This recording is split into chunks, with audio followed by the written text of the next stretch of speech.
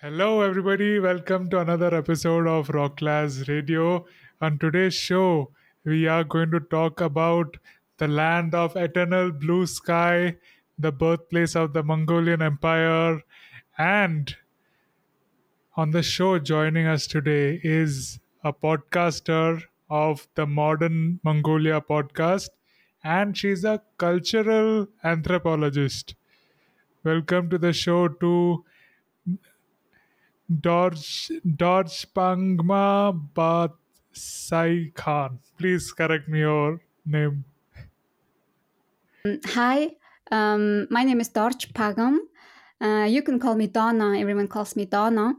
And it's very strange for me to be a guest because it's my first time being a guest for someone else's show. And I'm very quite excited for it. So nice to meet you. Tan Mai, is it right? Yes. Okay. Dodge Pagma. Dorch Pagam. Donna. Yeah. Mhm. Donna.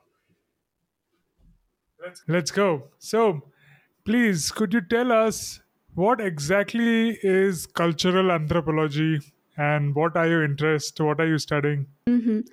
Um, so I graduated in Mongolia for my bachelor's for actually business administration, and after I finished my bachelor, I was working in mostly in the marketing field and in the business development. I worked in telecommunication and then market research, and then I don't know, I then started in get I got interested in the Gnostic anthropology. If you ever heard about it before, it's about the ancient civilization and about the um, spiritual knowledge anthropology. So I used to attend Gnostic anthropology course while I was working back in 2014-15. So that's how I got to know about the anthropology, the field of anthropology. It's about like the anthropology means human. Um, it's about all the main subject of anthropology is human. So we study everything about humans. So cultural anthropology is we study culture of humans. So we study different. There are thousands of different type of culture in the world on the planet. So um, the classic anthropologists, we choose one of the community or the culture. Maybe it was in the beginning when the science of anthropology was developing. It was used to be like the anthropologist goes to like isolated village or some far away tribe, and they live with them and they learn the language and they take notes, and then they come back and they inform about that culture. So contemporary cultural anthropology is actually everything about everything: music, digital anthropology, AI, arts, and everything. So um, after I finished that Gnostic anthropology course, I decided to take a detour in my career, and then I looked at some scholarships. Then I found out about a scholarship of Hungarian government. Then there was cultural anthropology, and then I I was actually not sure that if I could get into the program, but anyway, I just applied for it. Then I got the scholarship, and then I studied cultural anthropology for my master's in Budapest for 2 years. And then I came back to Mongolia, and then I started the podcast. So this is the story. That is amazing. I'm really passionate about knowing cultures around the world, and that's what we are doing through this podcast, getting to know about culture in each and every country of the world. So, in a way, I'm building a database for the anthropologist, or I'm an anthropologist in a way. That's fantastic. And I really am passionate about culture, traditions, and how human condition evolves around the world. And it's very interesting to see how it is happening. And you're the perfect guest for the show because we can also talk about modern anthropology, right? I saw your article on LinkedIn about meeting or researching face to face or on social media. So how has anthropology evolved in past 10, 20 years? Now everybody is talking on Zoom and it is different. Um, so I'm still, of course, learning, and without having the training for the bachelor, I was very new to the field. And actually, when I started cultural anthropology training, it was very fascinating. It was very eye opening for me, and just being curious and being just I just learned to be curious and very appreciative and understanding of other cultures, and it's just fascinating. And the platform and the methods of like talking to people, meeting people can be very different. It depends, and it doesn't have to be actually very complicated or just very strict, like it has to be like this or this that. So in a way, it gives me a lot of freedom to be curious about everything, and also like approaching people and culture, learning about new things. What do you think is your biggest accomplishment so far?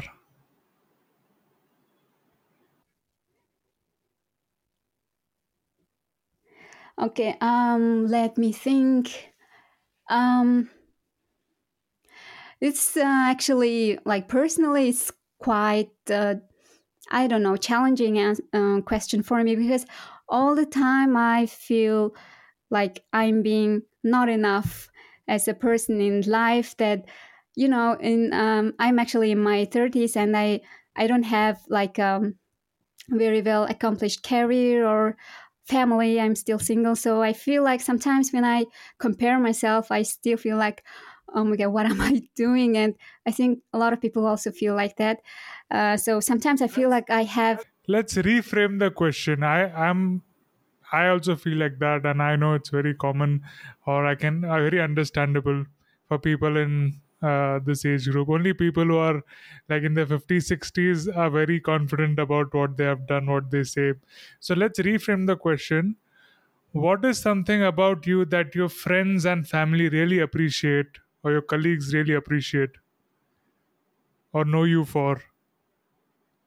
Um, I I think that's I do like I I I'm able to take action for whatever I think I should do. So, like, just for the example, when I thought about starting the podcast in English, I just went on for it. And, like, of course, I just started with just without nothing, just with this headphone, and it started like that.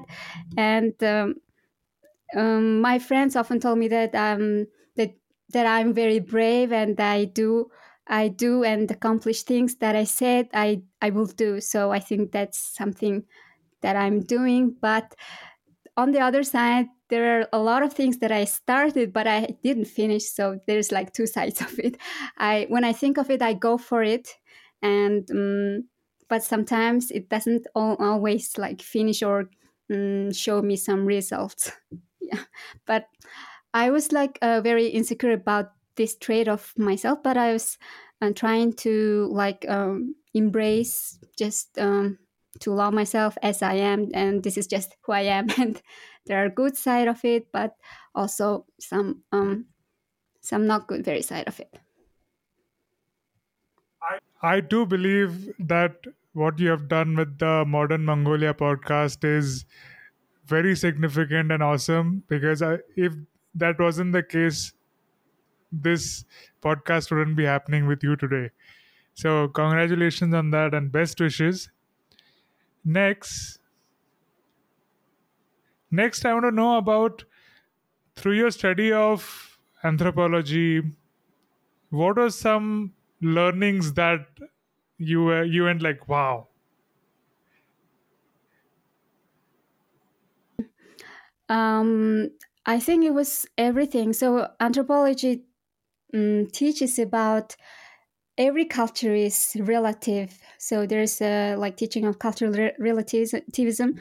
So in um, mostly in the Western, all of the knowledge books and everything, even in the academic, most of the knowledge is created in the Western culture. So mostly used to be like, the Western culture is the superior and others are the inferior. So in cultural anthropology, it teaches that we should not compare um, cultures to one another, because each culture is unique on its own way and it's uncomparable to other culture, because that one culture is found um, has a foundation on completely different belief about the world, and there's so many different side of the geography and also social structure and the cultural history. So it's just it makes no sense to compare uh,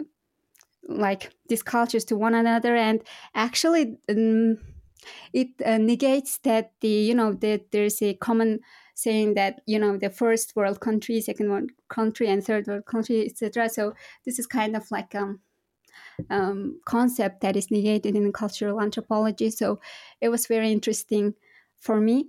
And actually my very first group assignment was started in the cemetery in the Budapest, and I was like, what are you gonna do in the cemetery? And it was just the work assignment and the workshop. It was very interesting. We just went through the cemeteries and take note about, okay, so there's this oh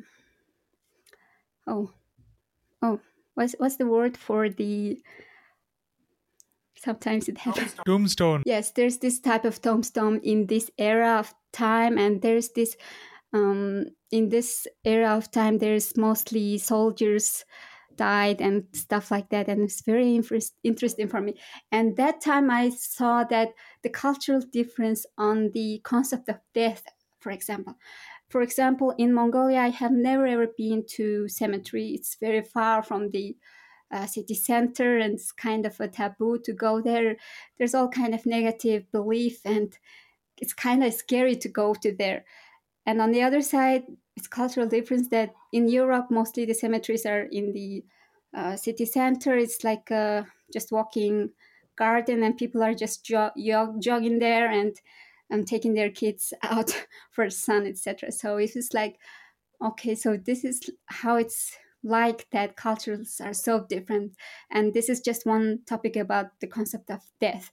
So death is, I don't know, in Hungary it was like, um, you know, at the end of our group assignment, we kind of found out that the concept of death is people don't, um, people actually don't believe that death is real. Like it's just there and everything. Sorry, I will, I will say it. Say the sentence again. The concept of death is not very strong in the Hungary, and on the other side in Mongolia, it's a taboo. And on the other side in Hungary, it's just a normal topic. They talk about it free, etc. So it was kind of fascinating to see that cultural difference. Could you edit that, because I was very messy about this? It's very interesting. Mongolia is a Buddhist country, right? What is the common belief? Um, I didn't have for my life. I didn't have a lot of opportunity to attend someone else's funeral, for example. So I don't know how it goes. I don't know the details of the, for example, funeral. So it's just first the monk um, look at the deceased person's fate, and the monk decides, okay, that so that relative should come to the funeral and take care of the body, etc. So it's very religious, and everything is dictated, kind of led by the monks' decision, like based on the astrological also reading. So monk looks at the face and decides what to do. Just looks at the birth year of the person, and looks at on some books, or just um, have this fortune reading, kind of fortune reading procedure, and then decides, okay, this person's, for example, we often hear that, okay, this person's um, like age was already, he lived already past his um, like given ages, so it's already written in his fate to die like that way, and he will be born as such person in this area of this country, something like that. Oh wow, that's very interesting. There is a belief of past life and reincarnation of a person, and that is very interesting. And my mom actually says me that I am the reincarnation of my like great grandmother, and she says that you extremely look like her, and your kind of some traits, personal traits, are like her. So you're definitely reincarnation of her. Like, so it's a very common understanding in Mongolia. Very interesting. This is what happens in Tibet also. Like they select the new Lama, right? Dalai Lama. So I think it's the Buddhist philosophy. I have one question about this and then I'll share what happens in India. So, in your belief, doesn't the gender change? Couldn't you be reincarnation of your grandfather or your next reincarnation be a boy? Does it have to be the same gender every time? No, it doesn't have to be the same gender. When people reincarnate, I don't believe that. So people actually sometimes, there are a lot of cases like that. Sometimes when a person deceased and during the funeral they put some kind of a sign, or I don't know, they put some mark here, just like a draw something, and then when the person reincarnated they have a birthmark here or something like that. So that happens a lot. So in terms of the gender, it doesn't matter. You can be either the same gender of a person or the opposite. All right. So, one more question. Do they bury the body or cremate it?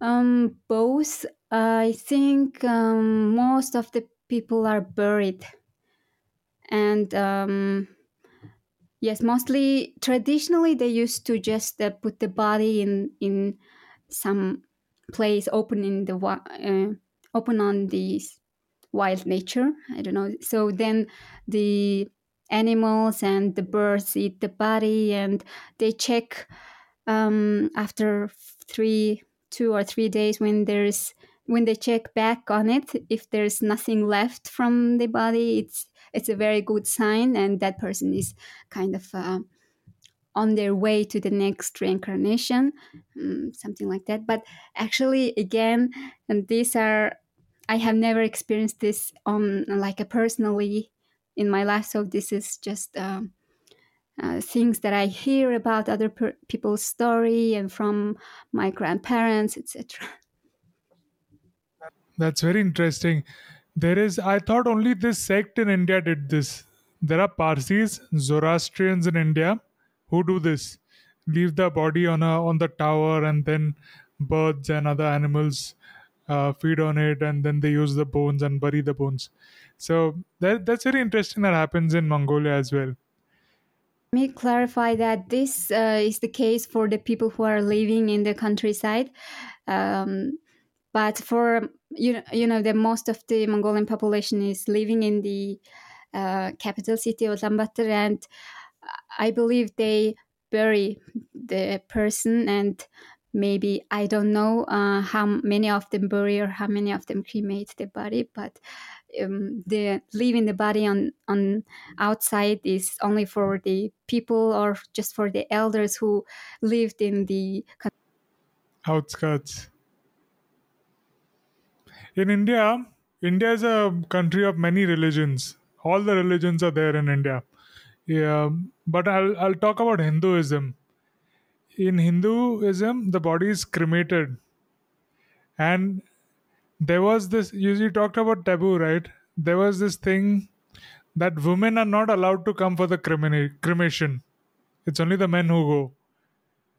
So then cremation is actually like burning the body with all the keeping all the food and all that, and then basically the belief is all the elements go back to the nature.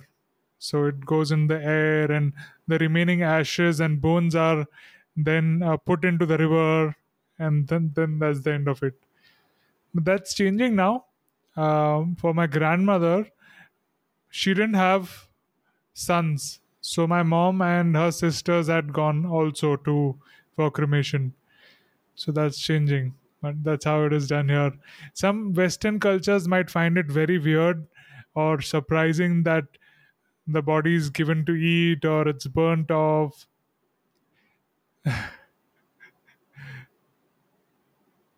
Their belief is, especially in Christianity and Islam. I was talking to people in the West. They were like, no, we don't. Body has to be preserved in the perfect form. Even if they had a broken hand or something, that hand, separate hand, would be buried along with them. So they wear all these suit and proper clothes. So what I found was they believe that there is going to be a judgment day. I mean, there's going to be a day when resurrection is going to happen. Resurrection meaning all of those people will, the God will come, open the tombs, and then they get up and they walk and they go to some other place.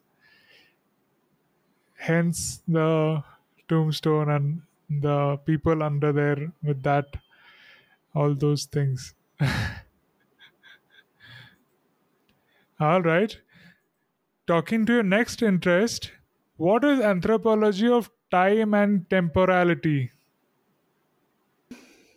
Okay, it's about how people perceive time, and oh, it's been. I actually really love to talk about anthropology, but it's been a while. I didn't actually uh, been back into the academic life of anthropology, but I'm actually interested in anthropology of time and how it's just basically about how each culture define uh, about the concept of time and also how they perceive what is time.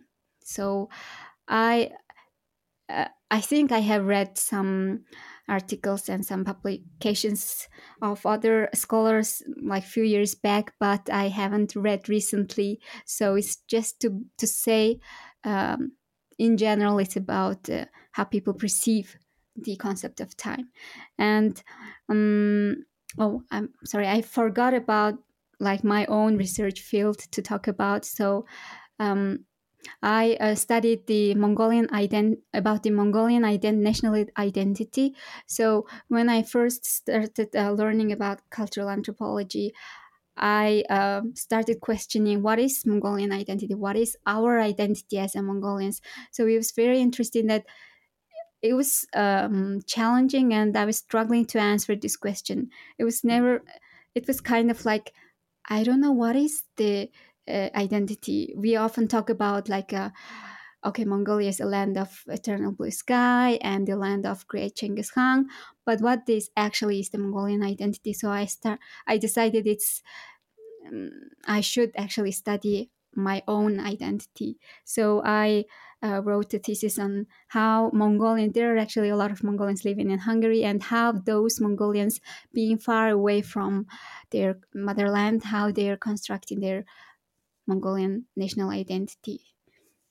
So my academic research field is mostly about identity, and um, also my interested areas are anthropology of music, ethnomusicology, anthropology of sound, and mostly on this area. talking about national identity and people migrating, when I was doing a research about Mongolia, I found out it has very close relationship with Czech Republic and Hungary. So why these two countries in particular? What is the relation between Mongolia and these countries? Uh, Shifted into the democratic regime in 1990s. Um, the Mongolia was part of the Soviet Union. So for back in the 70s, 60s, 70s, and 80s, a lot of people was able to study in the Soviet Union countries. So I think because of that, a lot of people, it was easy to go travel to mostly Hungary and also Czech Republic. So because of that, a lot of people migrated and also established the relationship, just going back and forth, and that's how it began.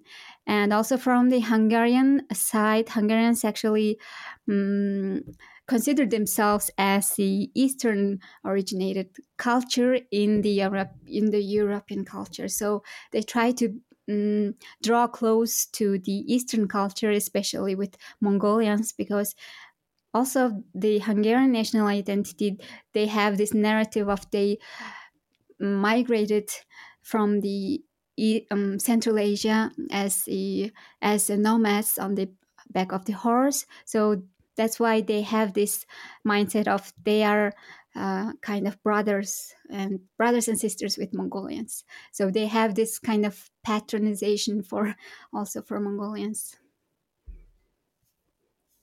Wow, that's an interesting topic when I talk to a Hungarian friend now.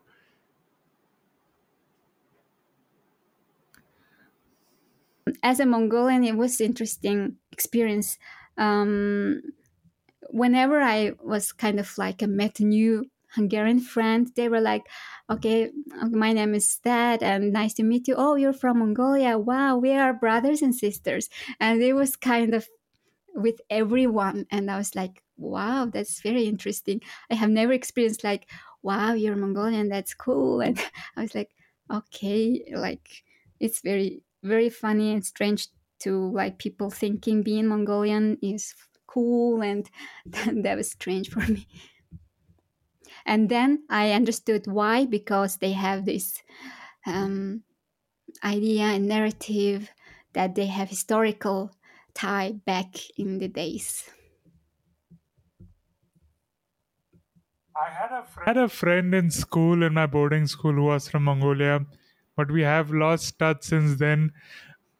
He was very good at judo, lifting and throwing around, no matter how heavy you are.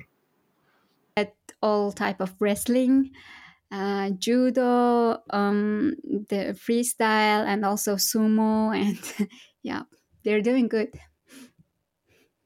Did you wrestle as well? Yes, yes. Um, the very few Olymp medalists are the judo wrestlers and sambo. What type of wrestling did you do? What type of? What type of wrestling did you do? I did. I did not do any wrestling. Not every Mongolians do wrestling, so this is why I do modern Mongolia. So I know this is a very common and popular sport among Mongolians, but not everyone does that. Um, for me, I did, the rhythmic gymnastic as a child, just for 2 years, and not much since I was a child, and that's it. As for the sport, I'm not very good at sport. So this friend of mine, I was very surprised because I'm very tall and heavy. So I'd never imagined or felt anybody lifting me up, but he lifted me up and he threw me. So I was like, wow, somebody actually lifted me up.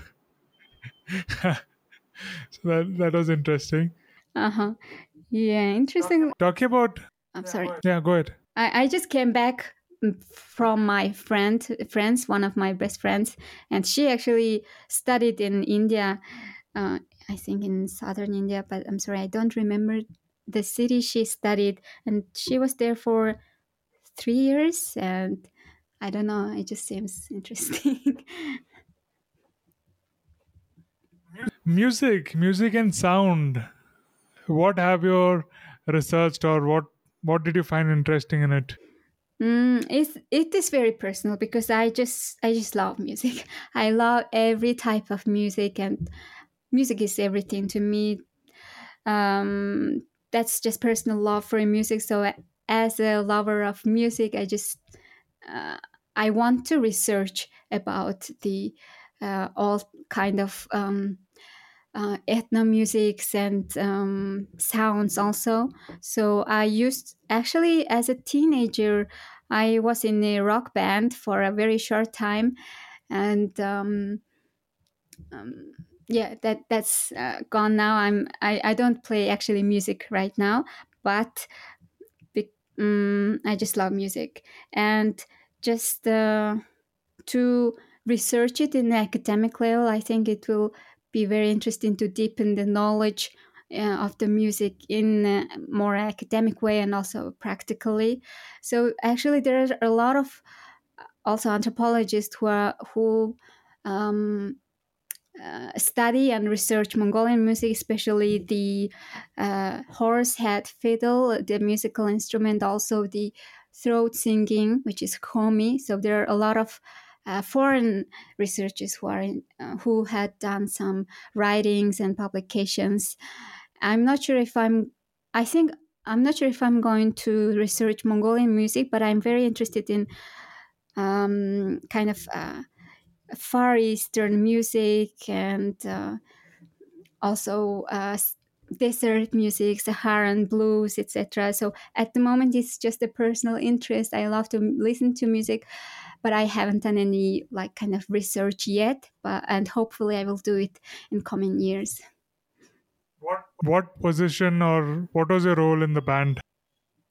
My role was uh, used I used to be the lyricist and also the front singer, and also played some rhythm guitar sometimes, and that's it.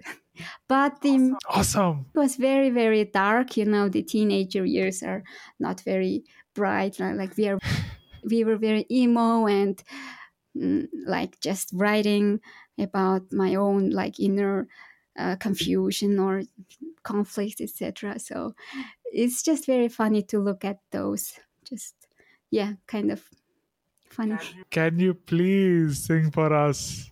Oh no, that's um I I don't know, because that was like more than a decade ago, and I just left it there, left everything there. It's okay. It's okay.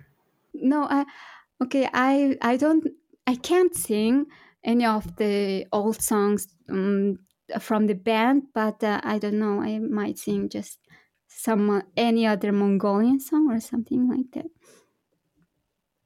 Let me take a look. Is it okay if I just try to sing Yes. Sing anything. Mongolian song or something like that? Yes. I didn't expect this, and I can't believe I'm gonna do this.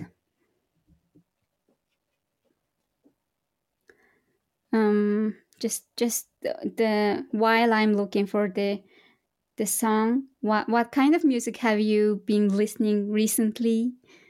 What was the songs or music that you loved recently? I haven't heard to music in a long time. I usually used music on my Twitter spaces, or I used to just play whatever is the top charts on Spotify. But usually I like to listen to, I have a playlist of Indian songs. But my mother is a classical singer, classical Indian music singer. So she sings, and because of her influence, I like those classical Indian music also.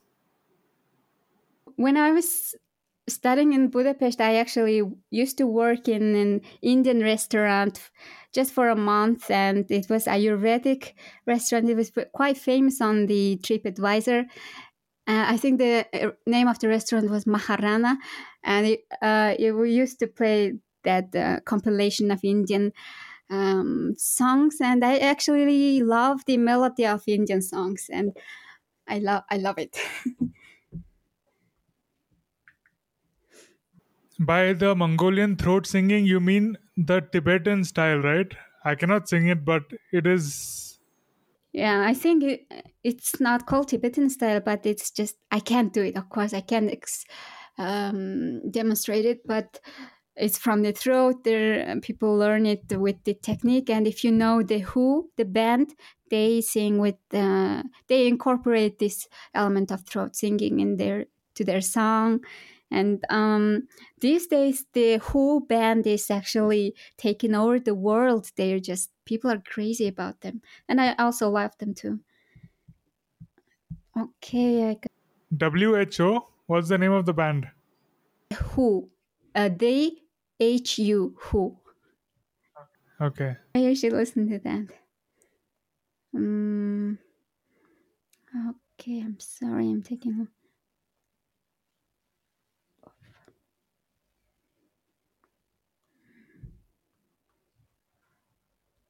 Till she's pulling up the songs, guys, do go. What? Till she's searching for the song, guys, go and subscribe to Modern Mongolia podcast. Links in the description. I have actually like a lot too many playlists on my Spotify, and I can't find the songs. Uh, okay.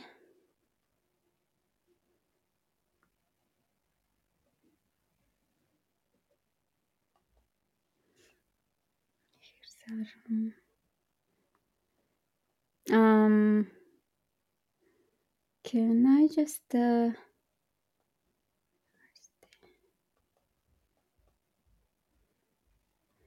I just play the song in a very soft low volume and then just sing? Is it okay? Will it be okay? Yeah. You can plug your earphones to the song, to the mobile, and then sing in the mic. Oh, that's a good idea. Um,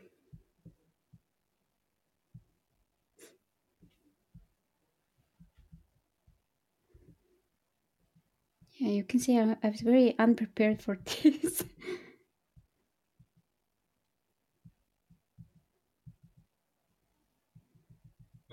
Life is unpredictable. Okay, I think I'll go with the singer Sarantoya.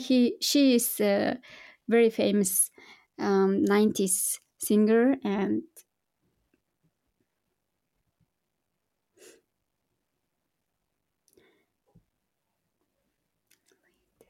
hmm. Okay, I'll go only for one verse. I could. Okay, this is the song called Harrison Sitkil, the lovers song. I don't know, love song.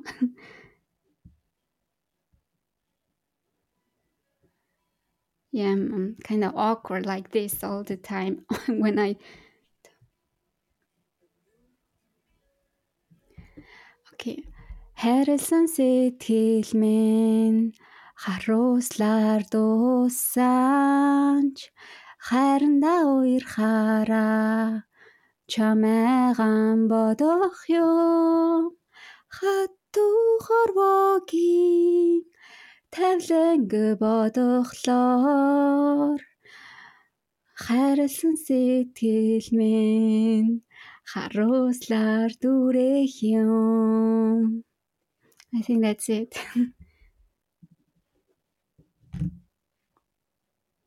Yep, that's it.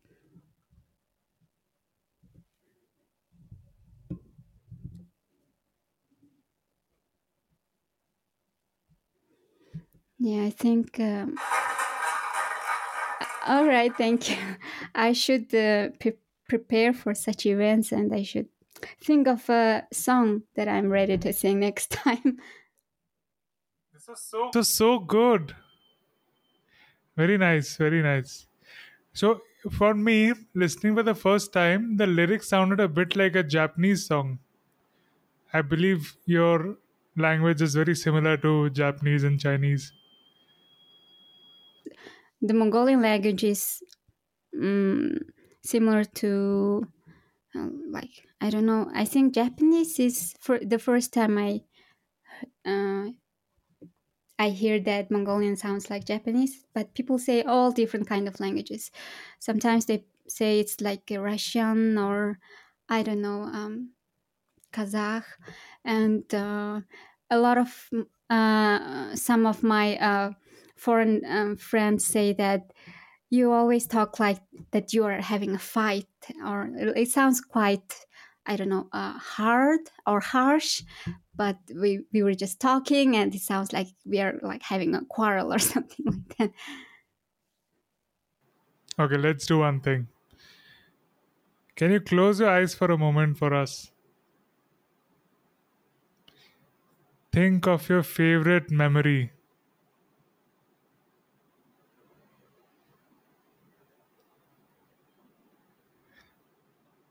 and now tell the memory to us in your own language, in your mother tongue.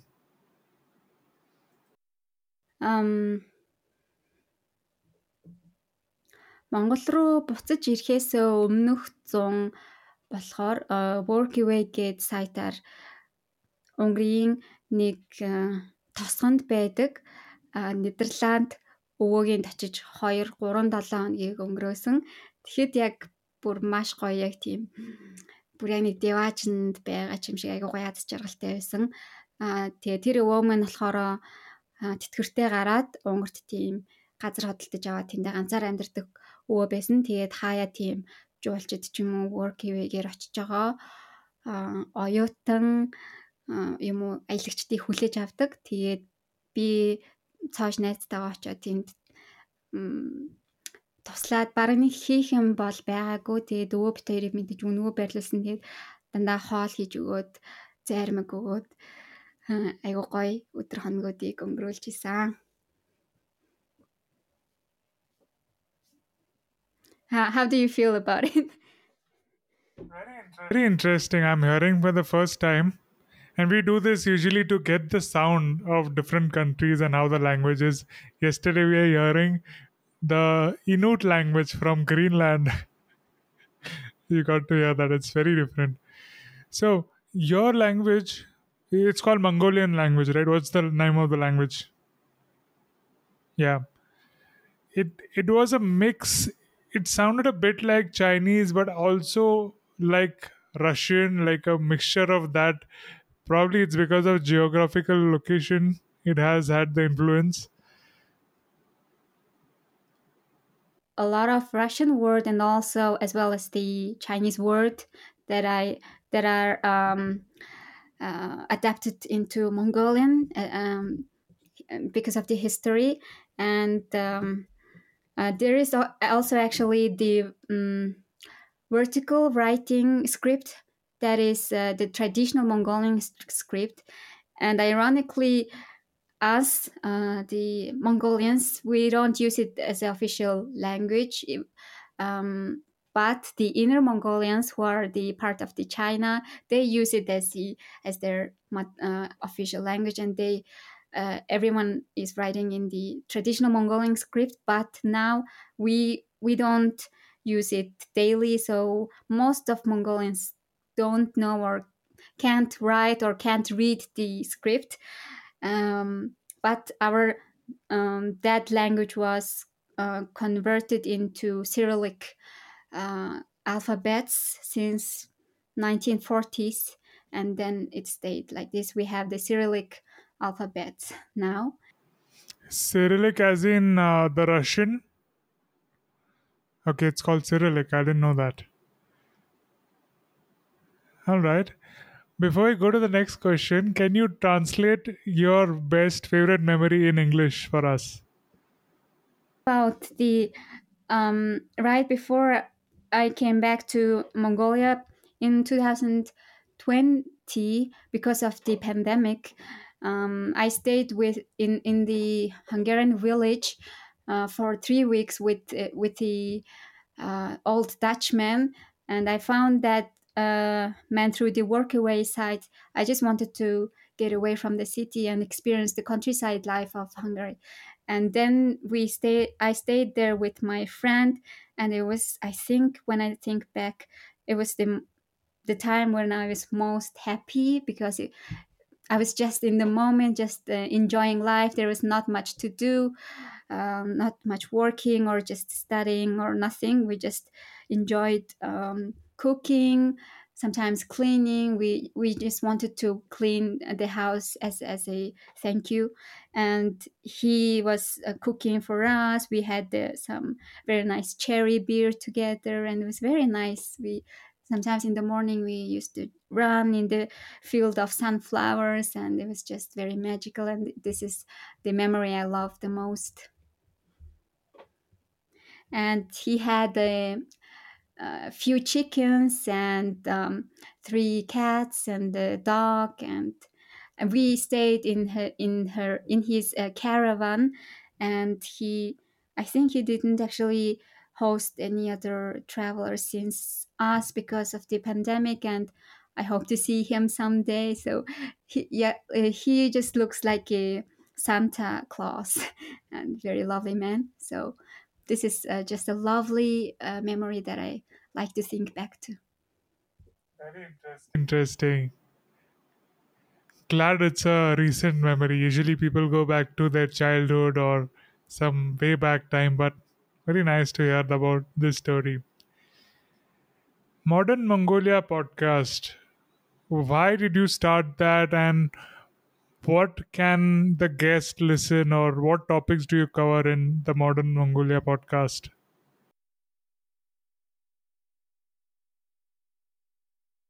With the people when I was in abroad. Uh, People were very excited to hear about that I'm Mongolian, but some of them didn't know about if the what the Mongolia was as a country, and all they heard about was, of course, the Genghis Khan and just some roaming like horses, and there are some gear tents, and people are, I don't know, living there just like running on their horses. So I thought people really didn't have any kind of sources in English that inform about them, about contemporary Mongolian culture. And I looked up on it and I couldn't find nothing.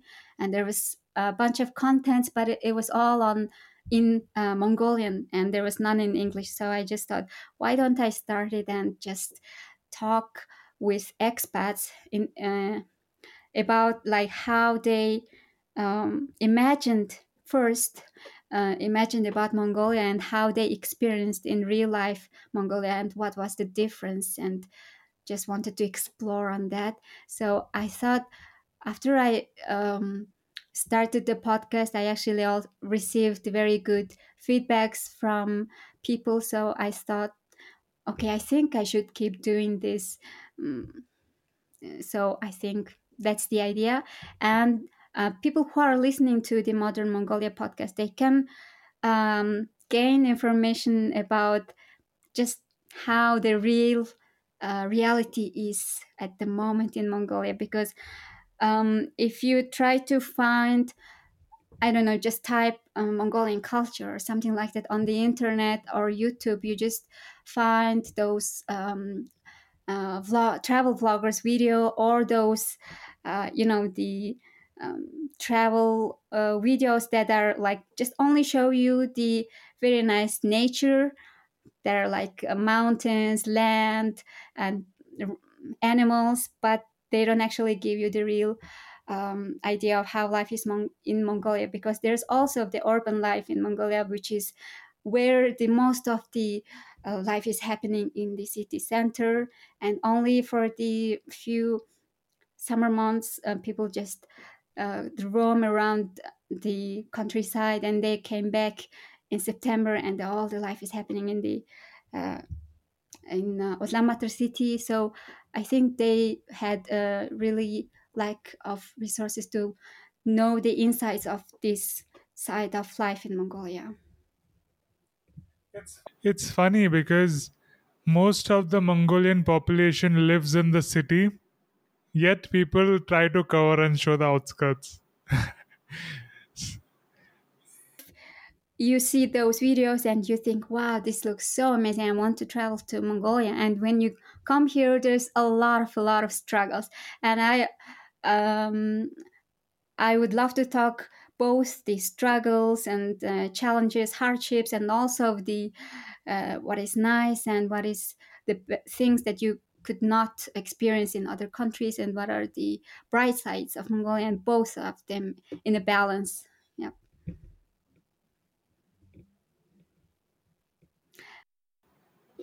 What is the correct pronunciation? Is it Genghis Khan, Genghis Khan, or Genghis Khan? Chinggis Khan, right? Mm, the name Chinggis is originated from the word Tingis, which is uh, which is the word for ocean, Tingis, and then it's shifted into Chinggis Khan. So mhm. That's how we pronounce it in India, Chinggis Khan. But I don't know how did they started adding G in front of it. It makes it a very different name then, right? Russian pronunciation or something like that, and people just some people thought you said that Genghis, and then it just yeah. So Genghis Khan, guys, remember. In modern Mongolia, how do people connect with Genghis Khan's story and how do they celebrate or commemorate him today? Or do people hate him? This is, of course, our national pride. He is our national pride, um, and actually, the anthropologically, the Genghis Khan is a very big concept for Mongolians. It's not just the one person, one just Khan from the past who did this all kind of the great battles and expanded his territory, but it is a whole concept because of the Genghis Khan, Mongolians love this great big masculine, powerful male figure, and it is often reflected in our political choices and etc. So you can see that how this uh, narrative and also concept of Genghis Khan influences Mongolians and their daily life choices. So of course, we love Genghis Khan, and mostly we celebrate Genghis Khan during the Naadam festival.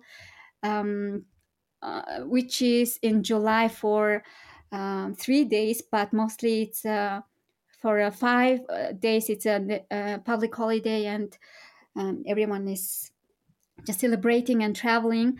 And also, there is a Chinggis Khan's kind of birthday in on in I think December 29th, if I remember right? So we celebrate that day, and we also have a public holiday on that day. And of course, on everything culturally, we just respect and celebrate Genghis Khan in everything. And also, the That Mongol study is actually in academic world. It's quite big scientific field, and there are a lot of scholars and scientists that know about the history of Genghis Khan and also write about it. But actually, I know very little of it. Yeah. I'm going to pull up photos and share with the audience. Till that time, please write the name of your festival in the chat box so that I can pull up the festival images as well. Yes, it's Nadam Festival, one of the biggest celebration of Mongolians. So there are basically very big, two big celebrations for Mongolians. That is part of our also um, cultural and national identity. So one happens in the end of the winter and beginning of this. beginning of the spring, which is the Lunar New Year. We call it Tsagasar, and another one is this Nadam festival. So there are three kind of um, competition that happens: the wrestling, of course, and horse racing, and the archery. And this is um, traditional celebration, cultural celebration of Mongolians.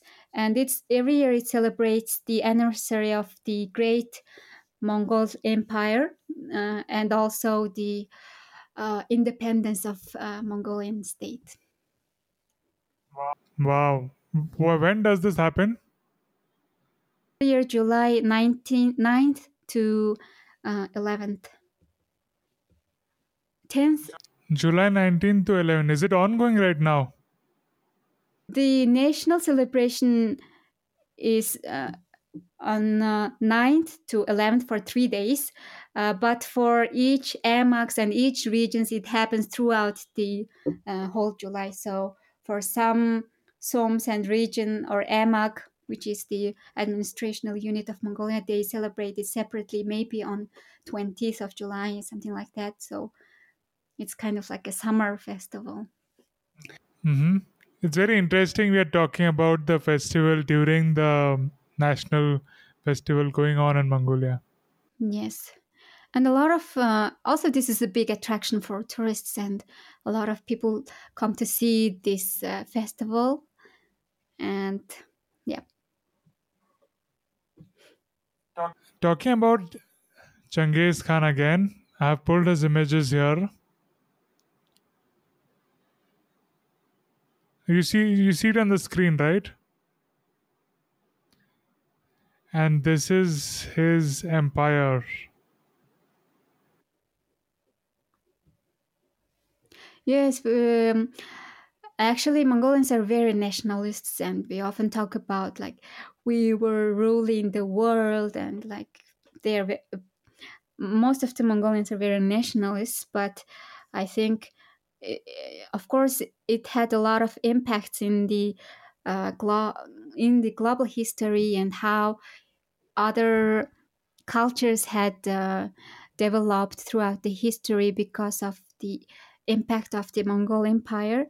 But mm, just personally, I think some people are too nationalist, that they're just only talking about the things of that already happened in the past. But right now, just we should be very realistic about it. Of course, it's it's not um, wrong to be proud of our history. It's good, but sometimes I feel like some people just exceed it and too nationalist. So Mongolian empire is actually larger than Russian USSR. It looks like biggest empire ever, even bigger than the Alexanders. Even bigger, one biggest. It was the biggest, and there are a lot of cultural artifacts in the biggest galleries and museums in all over the country, I think, but not in Mongolia, I guess. And those are the artifacts left from the Mongol Empire. And oh, actually, a year ago, we opened finally a museum for Genghis Khan. And that one is quite a big museum, and only dedicated for the Genghis Khan and his legacy. And I Wow. one of the must go places. They say that they should visit. So this is the Mongol Empire compared to Roman Empire. So huge. We had Mughals in India. They are the descendants, in a way, of the Mongols. So people from India watching that, they are related to. I mean, they ruled India for a long, many generations. But they were Islamic. They were followers Islam.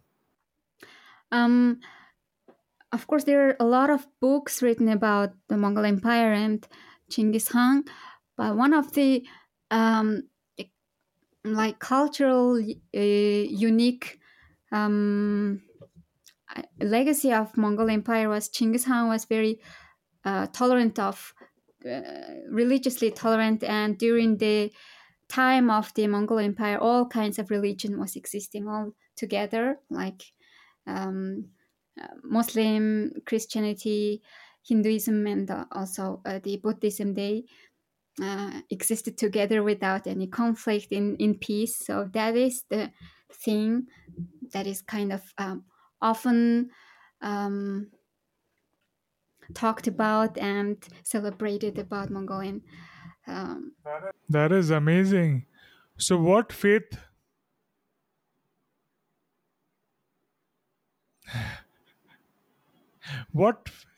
no, you're doing great. It's great information. What faith was followed by Genghis Khan? Yeah. What religion did Genghis Khan follow? He himself. was a we call it Tingir Uzil, which is the worship of sky, and it was often written that he talked with the sky, something like that. So it's kind of like a natural spirituality, and also he also often, I think, discussed with shamans, and there was also shamanism together with the worship of the sky. And yes, that was his belief, spiritual belief. Beautiful. So, dear friends, in the previous episode, we spoke about Greenland, and today we are talking about Mongolia, which is right here. Um, yeah, as we've seen, the Mongol Empire was very big, and I think there is even some genealogical research that say almost, I don't know how many percent of the world population is kind of descendants of Genghis Khan. And I don't remember the details of it, but there are some researches like that, and that is crazy. I don't know. Yeah, one out of every 16 people is. I remember that number. Yes. So, why did he want to spread his genes wherever he went? I believe he didn't want it. It just happened, I guess. Just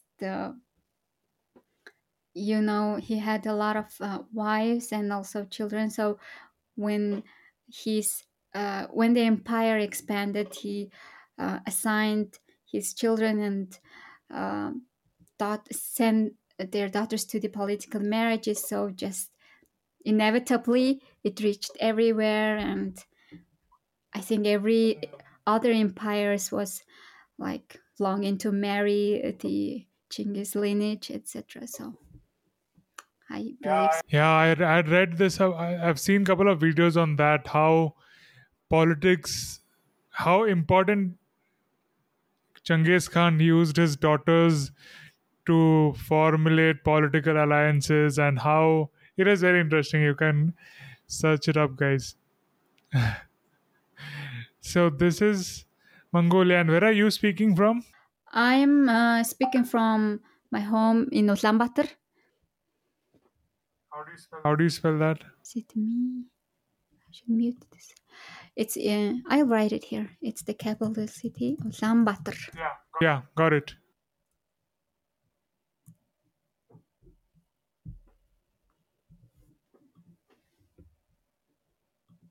Beautiful. So it's called the land of eternal sky. Yes, there is.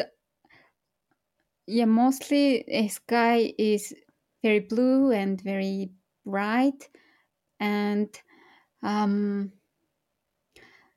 there are a lot of like quite sunny days in Mongolia. But the in terms of weather, it's very dry, very very dry, windy, and um, I don't know.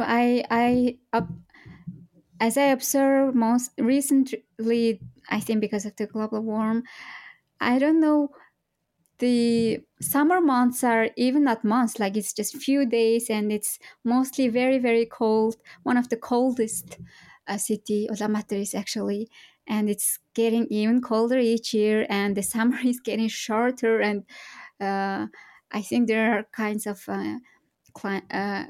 weather changes are happening in Mongolia, but there are a lot of Hmm. cities actually, and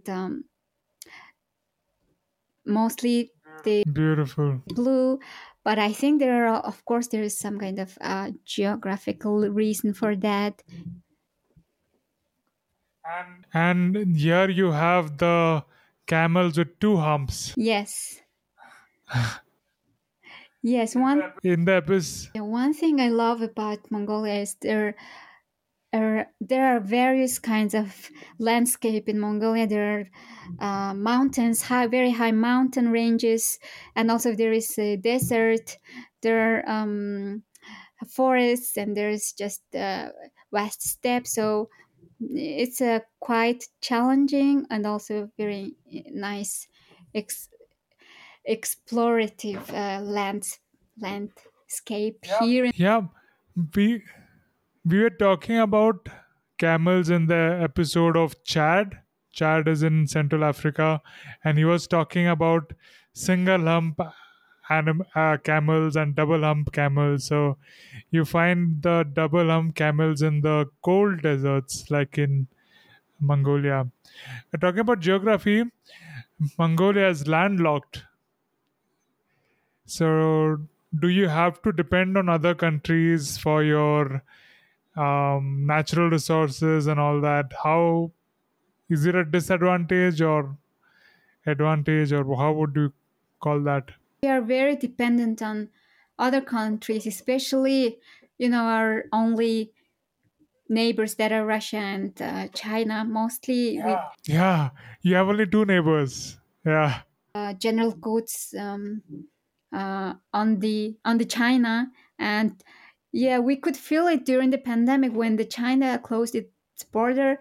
Nothing worked in Mongolia, like everything just stopped.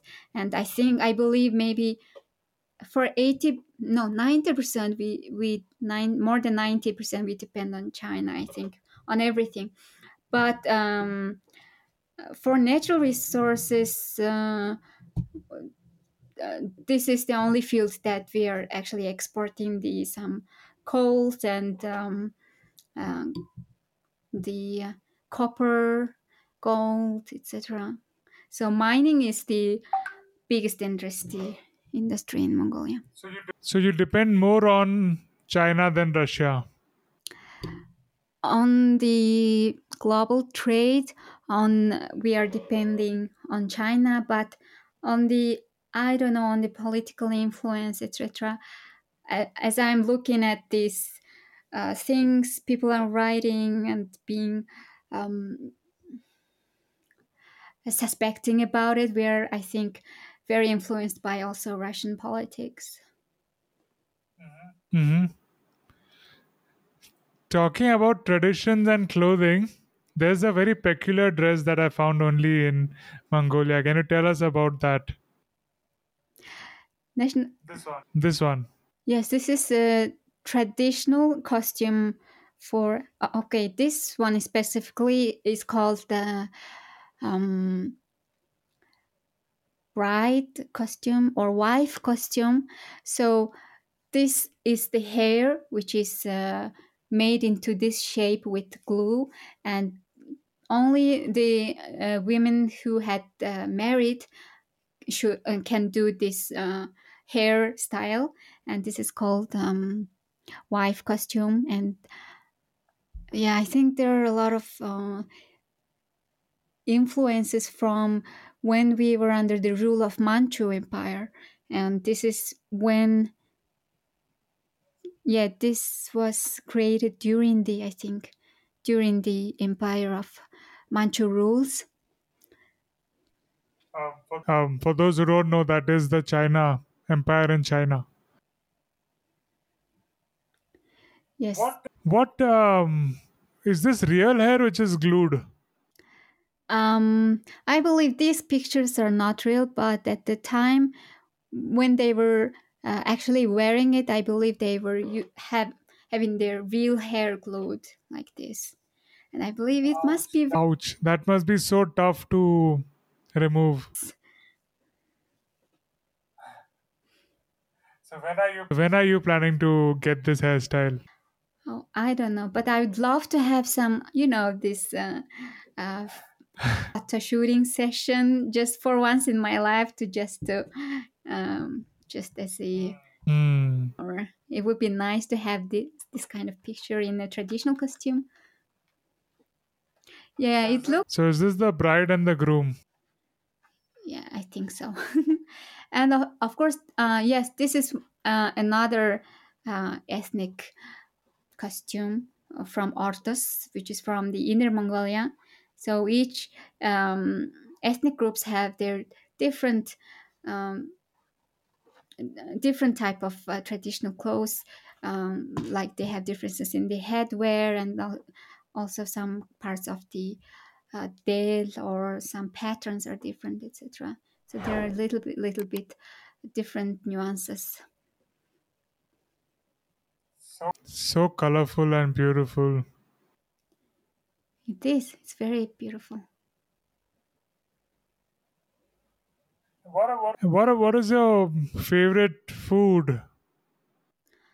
Um, Oh, I'm sorry. This wife costume. This was actually in the Star Wars series for the Padme, and yes, you can search Padme costume, Mongolian costume, Yes. hair, and yes, like that. So for the food, um, um, I love. Let me think. I just like some noodle fry or um, fried rice. Some we call it potato horak.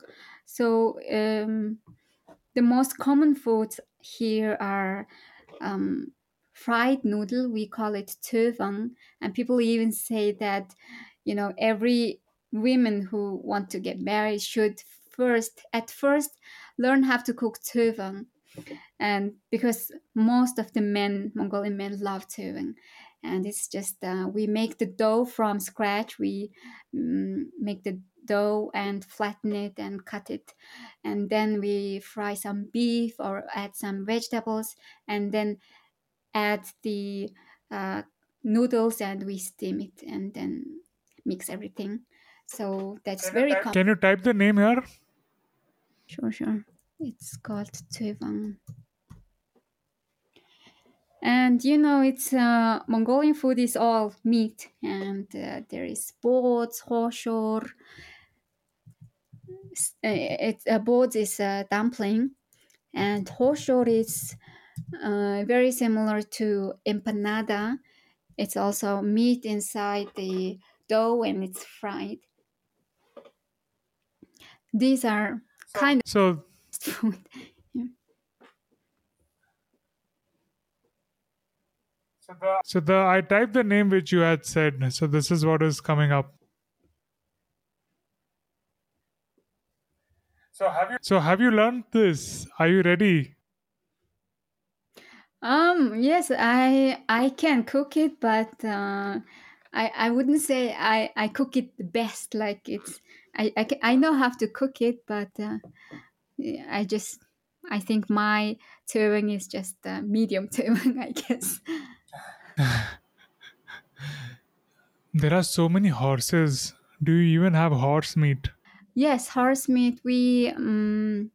So during mostly in November we prepare uh, the meat for the whole months of winter. So it's called a dish, and when we Type it, type it. prepare a dish, it means we prepare the meats uh, in a pack. Just prepare all the meat that we're gonna consume during the months of winter. So, for example, one family prepare like half of the um, cow leg, something like that, and some uh, few kilograms of horse meat and one whole sheep meat, etc. So these are um, prepared and cut into pieces, and we keep it in our freezer. So it's called a dish. And actually, people say that horse meat is very health has a lot of health benefits, and especially it's good to have it in the winter and in the cold weather. So yes, we do eat that. I would, I don't know about meat, but I would love to try horse milk.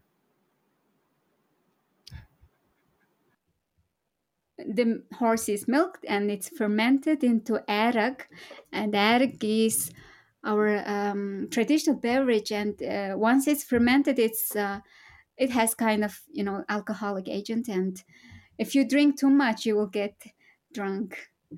But it has also a lot of health benefits too. So, you make alcohol from milk. Our traditional vodka is called Shiminger, which is distilled from Mongolian traditional vodka is distilled from milk, and it the color is kind of also this milky, has its milky color, and it tastes similar, maybe like sake or soju. It has a very low percentage of alcohol, but it knocks you out, like it suddenly knocks you out. Yeah, so people collect the um, collect the yogurts, and they collect the yogurts and boil it, and then um, uh, filter the boiled yogurt into curd, and when we boil the curd again and then distill the alcohol out of it. So it's called milk vodka. What is Wow. I just I just typed what you said. I just typed Mongolian horse milk alcohol and this is what came up. But it's very interesting. I didn't know that if you further boil curd, it becomes alcohol. there's a lot of procedure to it, and only the countryside families do it because it's how it's done in the countryside. And I think there are few national brands that sell this distilled vodka. What is the name? That's I don't know. You should Shiming.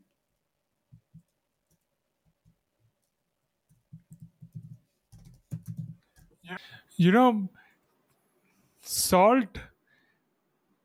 I heard that you add salt in your tea, milk tea. Why? I think yes, milk tea is just our we consume milk tea drink every day daily, and it's for some elders it's just like a food or soup. And um, we boil the tea, make the tea, add milk, and then some salt, and it's Mongolian milk tea. But in some regions, they don't add salt, or some, for some personal preferences or some health issues. Some people don't. But what is the reason for adding salt in the milk? To be honest, I don't know what is the reason, but it is how it's done. So I think for the very first time, it might seem very, very odd. To the taste might feel very odd, but once you get used to it, it's quite good. All right. About the Mongolian flag, I wanted to know about its design. Let me pull up the flag. Okay. What are the symbols in that? Um, so for the symbols of Mongolian flag, the um, dominating colors are the blue sky and the red, and blue colors is of course symbolizing the blue sky because, as I said before, the sky was the traditional and main religion that people worshipped for the force of the sky. And that's why blue is a very significant color for Mongolians. And the um, But there is more of red than blue. there are red, and red because this flag was finalized during the um, Russian, USSR. the People's Republic of Mongolia. So the ruling party was um, Revolutionist Party. So that's why the red is there. And there are also these shapes and um, yes, this Yin and yang. yan and um, yes, I think you can search and look for the symbolism. So there is everything. I think it's the only flag which has yin and yang in it. Oh yeah, yeah. I've never thought about it actually before. So they're like so these two um,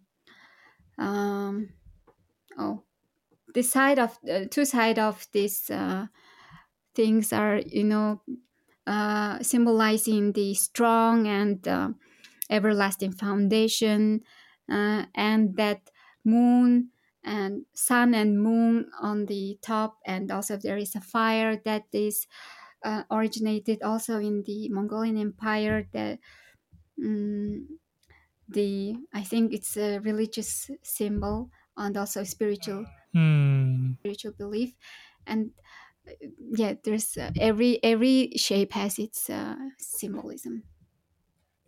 It's very interesting to see that a lot of culture, tradition, and beliefs have been incorporated into making the flag. Yes, of course. What is one thing about your country that you love the most? That's easy because I what I love about Mongolia is I feel free to, just I can go drive outside of the city and I can camp everywhere. You can feel complete freedom here. Like you can just doing the road trip is best thing to do in Mongolia. So that's what I love about Mongolia. I also talked about it on my Modern Mongolia podcast episode about what I love about Mongolia, and just freeness, feeling of freeness and spaciousness, and even the air is very dry and uh, I don't know, maybe molecules are very scarce, and even the feeling of when I breathe, it feels like I can feel like very deep and big, long breath, and it feels like I can take a deep breath and I can feel free. And you can feel that when you actually travel to the countryside, you can actually feel the word spaciousness. There's a lot of space.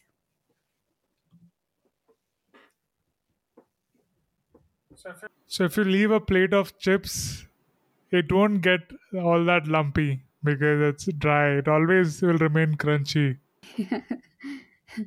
It's a very dry, but of course, And space. yeah. Yeah. So when you went to Budapest and abroad, did you want space? Like, did you feel congested? Not actually, but I also dearly loved Budapest. Um, just the the um, just I we don't have to get any permission to just camp to do the wild camping. So maybe just that can be kind of a privilege here, privilege of Mongolians. Maybe in other countries I have to go through, I don't know, getting permission, just being allowed to the certain area and camp there. And yeah. Before the next question, I had one about Genghis Khan. Are there any specific customs, traditions, rituals in Mongolia that trace back to the Genghis Khan Empire? um there must be a lot, actually. There must be a lot of such customs. Let me think. For example, the celebration of Taransar, which is Lunar New Year in February, we celebrated on different dates each year, depending on the moon calendar. So that is the whole symbolism and rituals and everything related to the Taransar.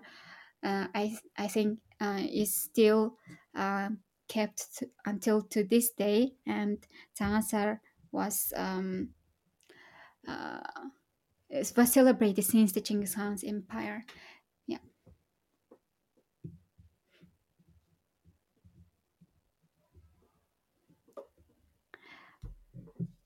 Excuse me, I can't hear you anymore. Oh, I was on mute. What is one thing that you would like to change about your country? okay. The first thing that came into my mind is the address system. It is very complicated to find or navigate yourself in, especially in Ulaanbaatar. It's messy. I don't know how tourists navigate around this city. It's completely messy. So first thing, I would change this address system and make this make the address better and have this new system of, like, I don't know, order and having all the streets names and the um, all this navigation would be better. So that is very hard. That's why it's very also actually hard to have this um, oh, the business for, like, the 1 second. That's what I was going to say. It must be very difficult for Amazon and eBay type of delivery businesses. I'm sorry. Sometimes my brain just freezes and forgets words. So I was going to say that it is very difficult to develop delivery businesses. That's why. So you cannot order anything online. But it's not perfect. It's still working, but it must be very difficult for other regions that have Gir areas. So if you don't know, there is a Gir district in Ulaanbaatar, which is actually majority part of this city is Gir areas. So there are Gir, which is called Gir district, which is only unique to this city. There are districts of Gir who people are living in Gir, and it's a whole district. So what is complicated about the address? Is it, don't you write the name of the street, the flat, the house number, the street number, and then the pin code? Is it so simple? What can be more complicated about it? I think everything, because of, I think there are a lot of problems with the urban planning side, and I guess there have been built a lot of new buildings, and also the ski district areas had expanded without any prior planning. So that's why they have these address issues, or they are not registered. They just, you know, as just ironically, just I said that. It's very free to just roam around in the countryside and camp everywhere. So when countryside people migrate from countryside to city, they just put their gear in everywhere without any kind of planning, or also the administration uh, uh, regulation is very poor, and that's why a lot of unplanned regions and streets, also buildings. It's getting actually this. Um, I don't like this tall, very tall buildings, skyscrapers, but it's getting a lot of buildings are being built newly, and I don't know where this city is going. I also like the point that you pointed out. It is correlated to traditional countries like India, China, or maybe Egypt, that people take a lot of pride in the olden things, but they just talk about it and they become less productive in day to day life. We should have a balance of tradition as well as innovation and forward moving. Take inspiration from the past to do better in the future. What are your thoughts on that? I completely agree with that. Actually, we are experiencing a lot of people um, going abroad, choosing to live abroad, and we are having, the brain drain. So majority of the young people, teenagers and high school kids, they say that they will study in uh, foreign country, I don't know, US, Australia, or somewhere else, because they don't want to stay in Mongolia. And this is because there are a lot of things to be solved, and a lot of problems, and a lot of things that need to be taken care of and get better. And there are actually a lot of problems, and that's why people are choosing to uh, live abroad. And yes, and I agree with that. But people like you who study and come back and bring a positive vibe to your country are helping in a good way. And emotionally prepare themselves a lot, and they come back like, okay, I'm ready to face all these challenges, etc. So it because there's a lot of these foundational problems mm, related to the infrastructure and urban planning, etc. The social stress is very high here. So yeah, people are very stressed and very not very always very nice to each other. And so because of those underlying problems, people have a lot of stress. But if you are willing to go through that stress and truly, I don't know, live here and try to be part of the solution, some people do that. But I'm also kind of planning to, also move and continue. You're also planning to drain your own brain. I can say that I'm running away, but this is my choice. Yeah, but I won't stop doing the podcast. I will keep doing the podcast about Mongolia. We talked about problems, but every country has their unique opportunities. So, what do you think is great business and investment opportunity in Mongolia? um, Many people who studied abroad say that there can be a lot of business can be actually uh, started here and localized in Mongolia. But the we have very few population, and the market size is quite small. So I think it has to be very clever. But as I observed, one good thing about Mongolia is there are very good, the IT personnel and very good workforce for IT business based on coding and online business. So it is a place. I have an idea. It's $1 billion idea. Listen carefully. Yeah. You are the land of eternal blue sky. Fill the land with solar panels, and you can lead the world with solar energy. Yes, right, right. I believe these green technology companies are starting to look on these ideas and starting to develop projects, I guess. And also the Yeah, because it's such huge land, right? Free land. You could have such big solar farms and then maybe just somehow capture the energy, electricity, and export it. I believe people already thought about this, and maybe only the problem would be, mm, like the shipping and transportation cost is huge to Mongolia, and also the people who can um, uh, continue working, keep the business working, and um, running the business can be problem because they need to train the people, and I guess that. What is the cost of petrol in the country? As it's landlocked, I believe it's very expensive. So we use a liter for the petrol, and 1 liter of gas is oil is 3,000 no 2,382 Greeks, which is less than $1.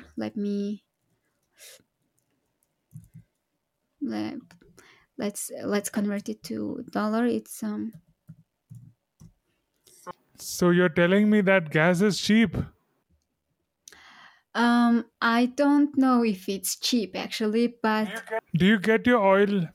Do you have oil wells in Mongolia or do you import it from Russia? we import it from Russia. Ah, that's why I believe. That's why. Okay. So So it's like 1.6 dollars. okay, almost the same everywhere, I believe. All right. In Mongolian language, how do you appreciate something? How do you call something is beautiful or somebody is beautiful? Mm-hmm. Um, yeah, stop. Okay, we when just when you asked your question, I just thought, okay, I think we don't say actually a lot of compliments to each other. I don't know, but of course we say compliments and appreciate things between friends or etc. But it's not common that, I don't know, the strangers say these nice things to each other, I guess. And when we appreciate things, I we say ямар гоё юм бэ? Өстө хөөрхөн харагдаж байна, etc. So we just say, you look very nice, you look very cute, it's very nice. Yema Koing Bay. Гоё юм бэ? Yes. Yamar Koing Bay. Okay. Янзтай. You can say, if you want to say cool, you can say янзтай. Look, янзтай.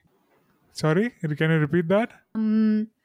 It is, it's you're saying, wow, it's cool. You can say янзтай, янзтай.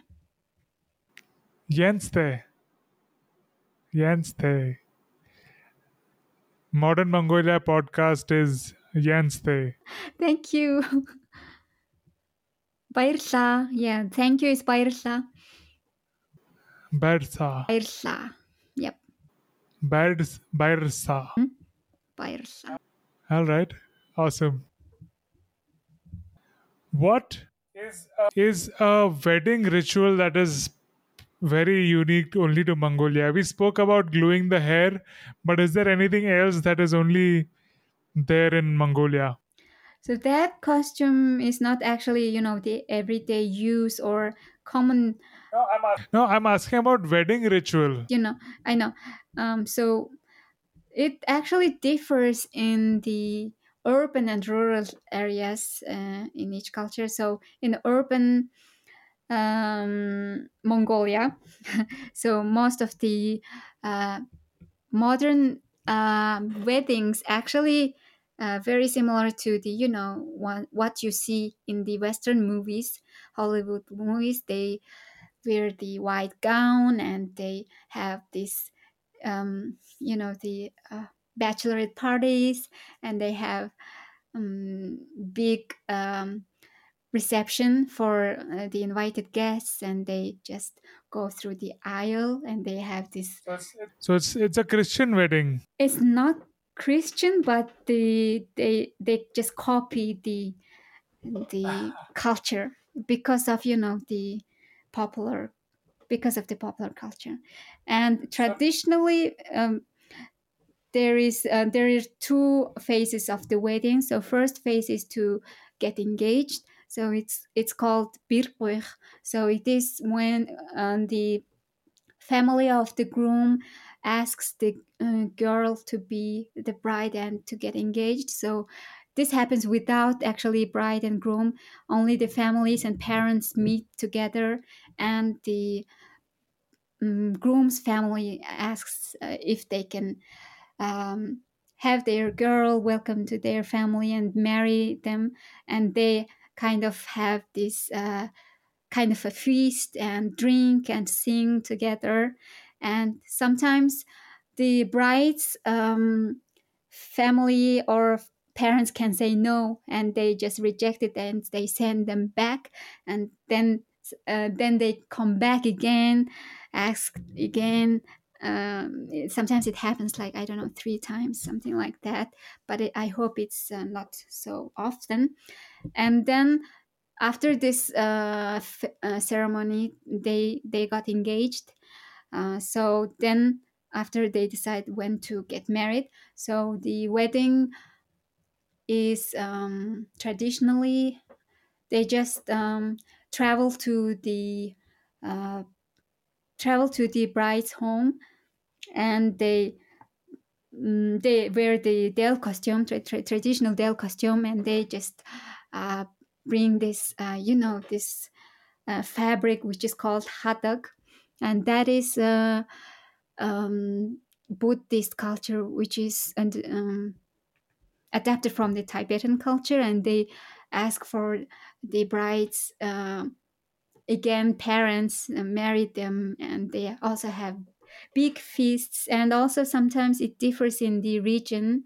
Some regions they don't drink at all, or some regions they drink for 3 days and have eat together, sing together, and like that. And then they leave, bringing the bride, and go home with the bride. Wow, I got to really appreciate you. For so many guests we have on the episode, you have given the most detailed explanation of your wedding ritual. So, cheers for that. I have one related question. What is the attitude of youth towards marriage and having kids these days? But, so uh, mostly in the Eastern culture, we are considered Eastern culture. So we are encouraged to get married uh, early, in our early 20s. And of course there is a quite social pressure on single women in their 30s or in their late 20s. um, their friends or family, they tell us that you should get married as soon as possible, etc. So it is encouraged to get married, or people say to find a husband as early as possible and get have children. And but as I observe personally, there are a lot of um, young couples that they got married or they had the children together, and then they separate early. They get married earlier and then separate. So as I know, there are a lot of single uh, parents, single mothers, and that is pretty common in current contemporary Mongolia. Yep. And also people use, but it's getting Now it's getting better, but also people used to have a lot of stigma and taboo about getting married to a foreign person, and people would think, oh, like they're contaminating the pure blood, etc. There is this blood narrative. So, but now it seems like people are getting more open to this um, intercultural marriages, and it seems fine. Yeah. Amazing. Thank you for sharing. I am observing that worldwide youth are postponing the age of marriage. I think it's getting pushed ahead to late 20s, 30s. So it looks like it's a common phenomena everywhere. I think it's a global phenomenon that people, uh, especially I guess the women, prefer to get educated and have a career, um, have a stable career, then they decide think about to have a family. So I also think it's a universal thing.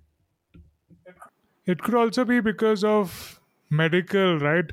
Because of people used to have more kids and early because they needed helping hands in the farm, and people, there was a lot of mortality rate was high. People used to just die, so they needed a big family to support each other. But as modern medicine is improving, the age lifespan of a person is increasing. I think people are okay with have postponing marriage and kids to a later age, so that they feel that they are doing more as much as they can as they're young. But to the other spectrum of this is Japan.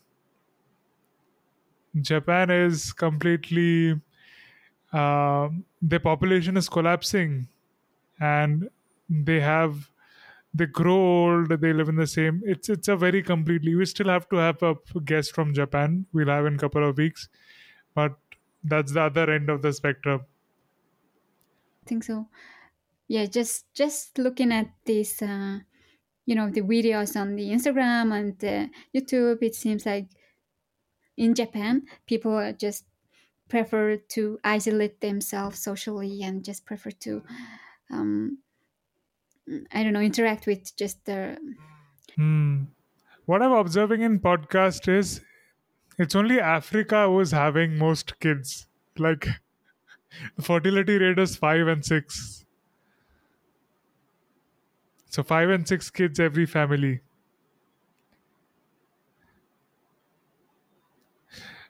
We spoke to DR, Democratic Republic of Congo. That's the Central African country who we talked about the fertility rate and kids. But I think it's very common in Africa to have 3, 4, 5, 6 kids. Kids, nowadays in Mongolia, families often have, um, in in general, two kids, and that they consider it's enough. And yes, in my parents' generation, it used to be like 10 kids or 9 kids. That was kind of the everywhere. There was a lot of people have. How many siblings you have? I have just one sibling. I'm the older sister, and I have just one younger sister. And actually, there is a state honoration for the mothers who gave birth to 4 kids, and it's called. We call them mothers with this honor, and every year they're because it is by policy to encourage people to give birth, because we are, very very few. There are only 3.5 million of Mongolians, so it is to encourage people to reproduce by policy. So yeah, if you So you celebrate women who have 4 kids. when yes, it's they get honored from the president, and they receive this medal, and they're given, I don't know, some kind of money or something like that. I think.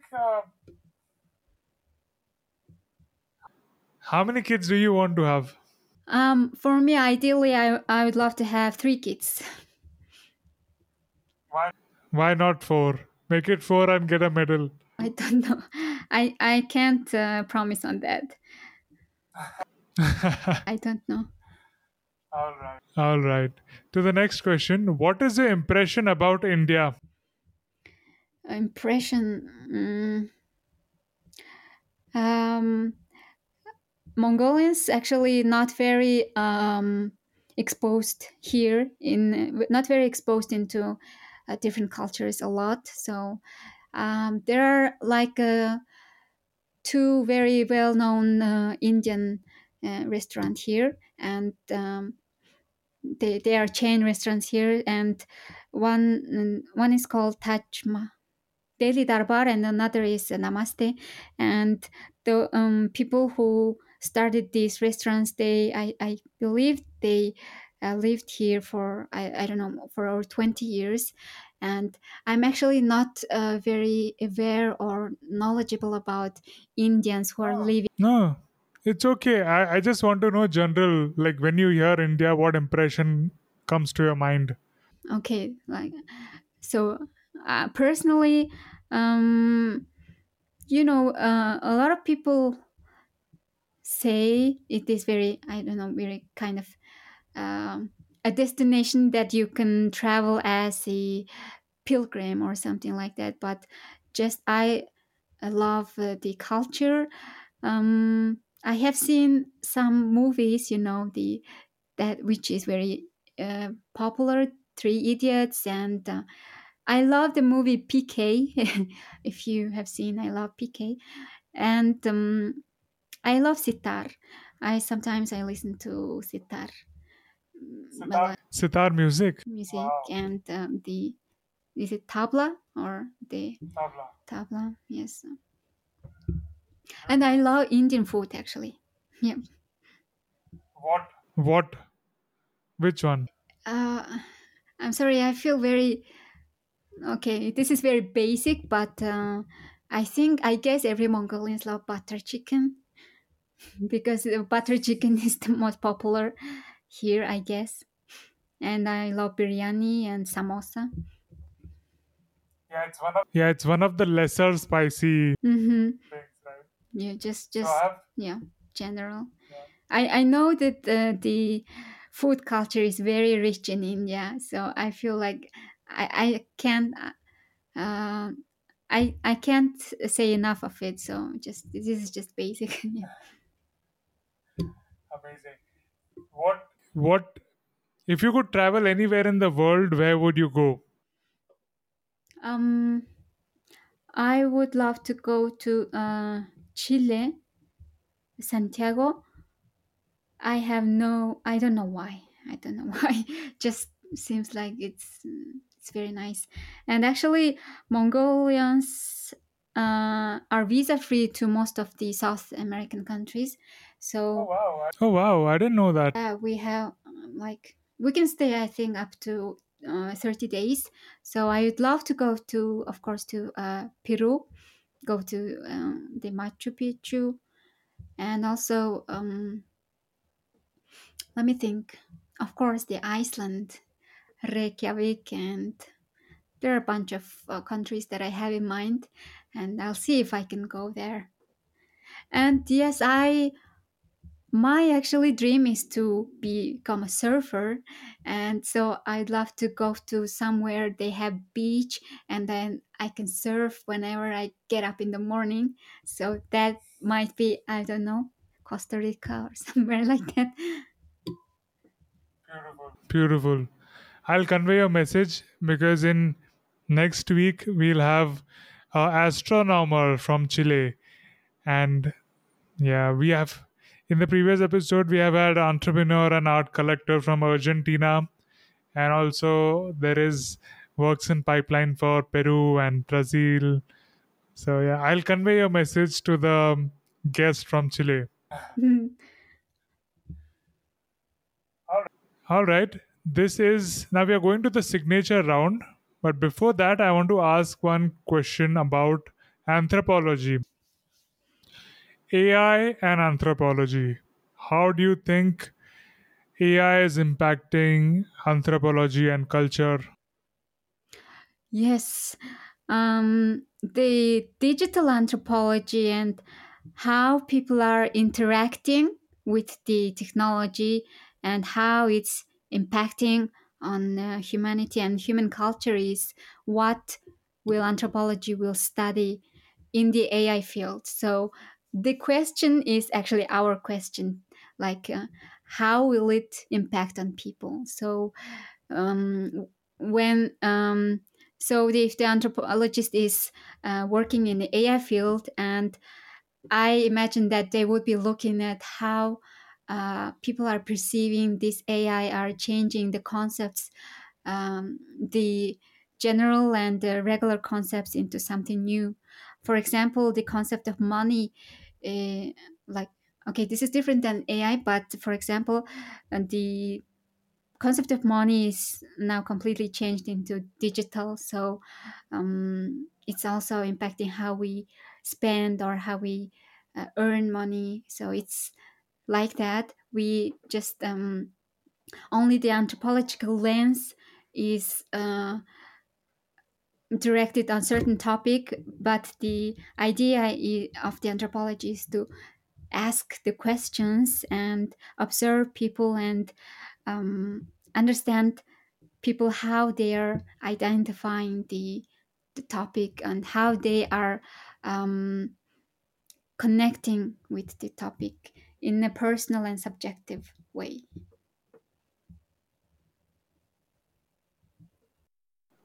Amazing. I would love to see how it unfolds. For me, as a podcast host who is talking to people around the world, I definitely see a change in having access to talk to people without traveling, to get to know about their culture, talk to them face to face.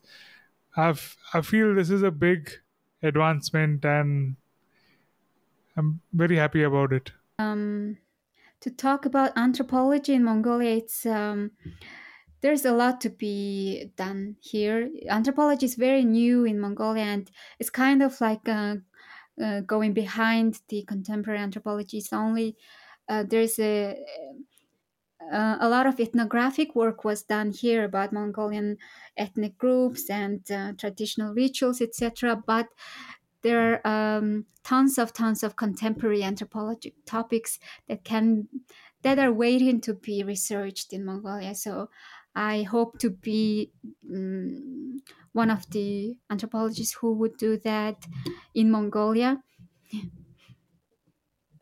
Best wishes for that. Next to the signature round. Name three people, living or dead, that you would like to have lunch with.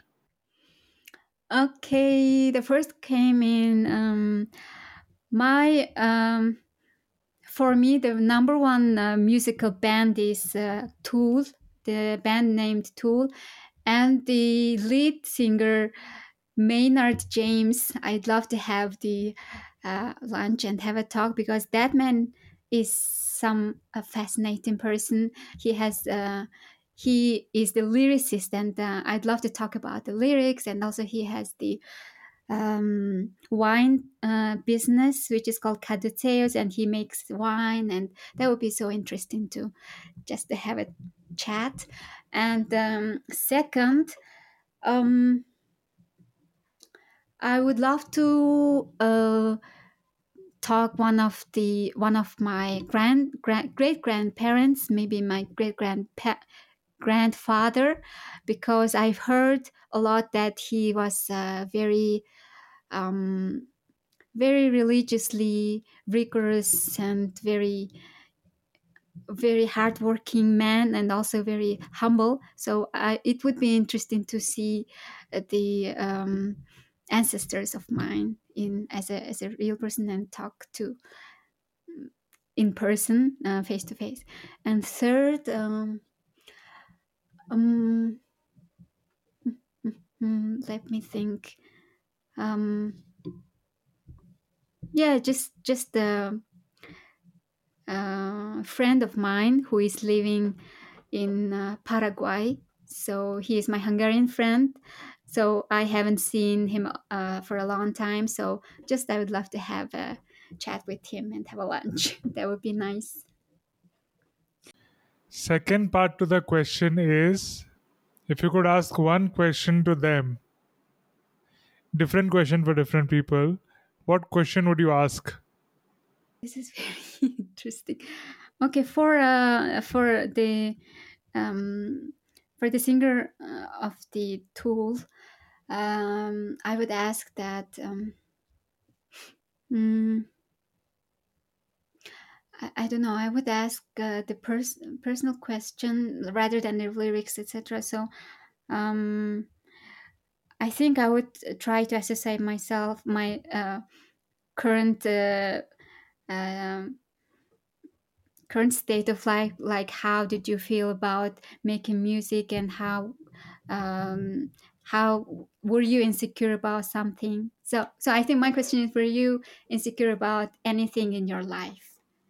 And secondly, for my great grandfather, I would ask just a simple question like, what is your could you sing me a song? And I yes, could you sing me a song? I believe, or I imagine he might sing some folk song or some there we have a traditional folk song which is called long song, and maybe he might sing me ortendo, which is long song. And for the friend of mine who is living in Paraguay, I might ask that about his love life. How is your love life lately? Yes. Fantastic.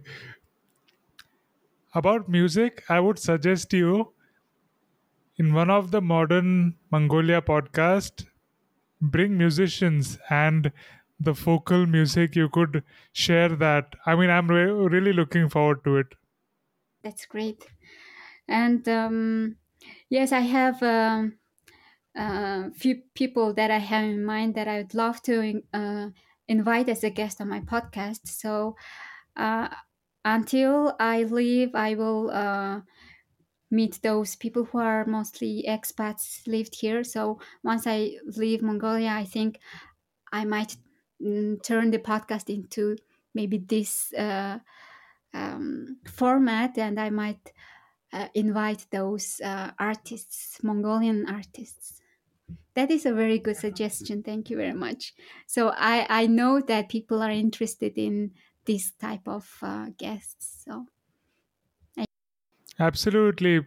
Please let me know when you publish it, and I would love to hear that. Next question: how to make money? have to make money.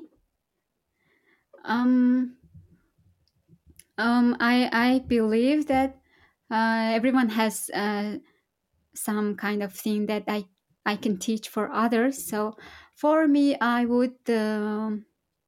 Oh yeah, I learned how to bake a sourdough bread during the pandemic. So first thing I can do if I have I don't know, I'm completely unemployed and something like that, I would bake a bread and then sell it. Oh, so what do you do now apart from Modern Mongolia podcast? I'm working as a freelance researcher. So at the moment I'm doing a research on Mongolian diaspora for the IOM, International Organization for Migration. So I'm working on that. This is uh, the contract research. So after this I'm planning to go back into the academic research.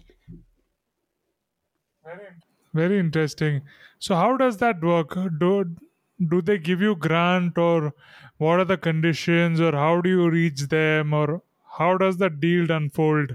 Yes, in the academic arena, it yes you when once you are specialized in certain topic or area, you look for the grants, and if you actually there are a lot of opportunities if you look for fellowship and cooperation, and there are a lot of organizations that would be very open to work with the researcher or academic. So any type of universities will can welcome you and host you, and also you can go for grants.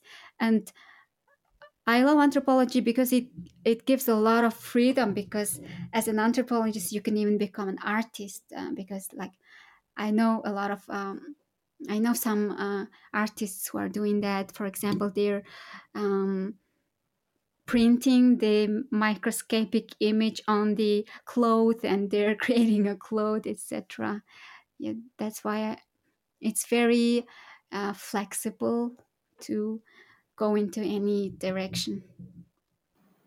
How is the process? Do you suppose somebody who's just curious? Okay, I like to do research, I like to talk to people, but don't know how to start or where to start from. What do you tell them? You just you just go and start. It's just like people who are doing TikToks, go into the, like, just saying to the person like, I'm doing this TikTok, can you do this or something like that, just asking questions. And I feel like this is very much like doing anthropological field work, because for example, when once okay, I'm researching this kind of community of vegans. Then I would just go to them and I would introduce myself. I'm a researcher who is researching this veganism, and I would love to be part of the community. And I will the first phase is to build a rapport and create a relationship. So this takes time. So you just need to show up every day and just become a friend. And but of course you should be transparent that you are gonna research them, and then it starts there. So actually anthropological fieldwork takes time, because in order to research them and also represent them, write about them in and to have the um, true truthful information, it takes time. So the starting point would be just to go up to the people and start introduce yourself and just hang out with them. So, suppose for this podcast, if instead of sponsorship, I want to get a grant, because in a way, as we discussed, it's a whole good database of anthropology or culture and the human condition in every country around the world. So, whom do you think would be interested in giving a grant, or whom do you think would benefit, and how can they do that? Um, that can, yeah. Um, yes, anthropology is also about documenting the cultures. So I think you can go look for the grants that will support the documentation of any type of the cultures. And mm, okay, I don't know if about the podcast, but for example, just to give you an idea, um, there is also ethnographic and anthropological films you can make, or you can make a book out of it, of the information you collected. And mm, because you are talking to all different kind of cultures, uh, I think it might be hard to approach just one particular organization that studies a certain just one culture.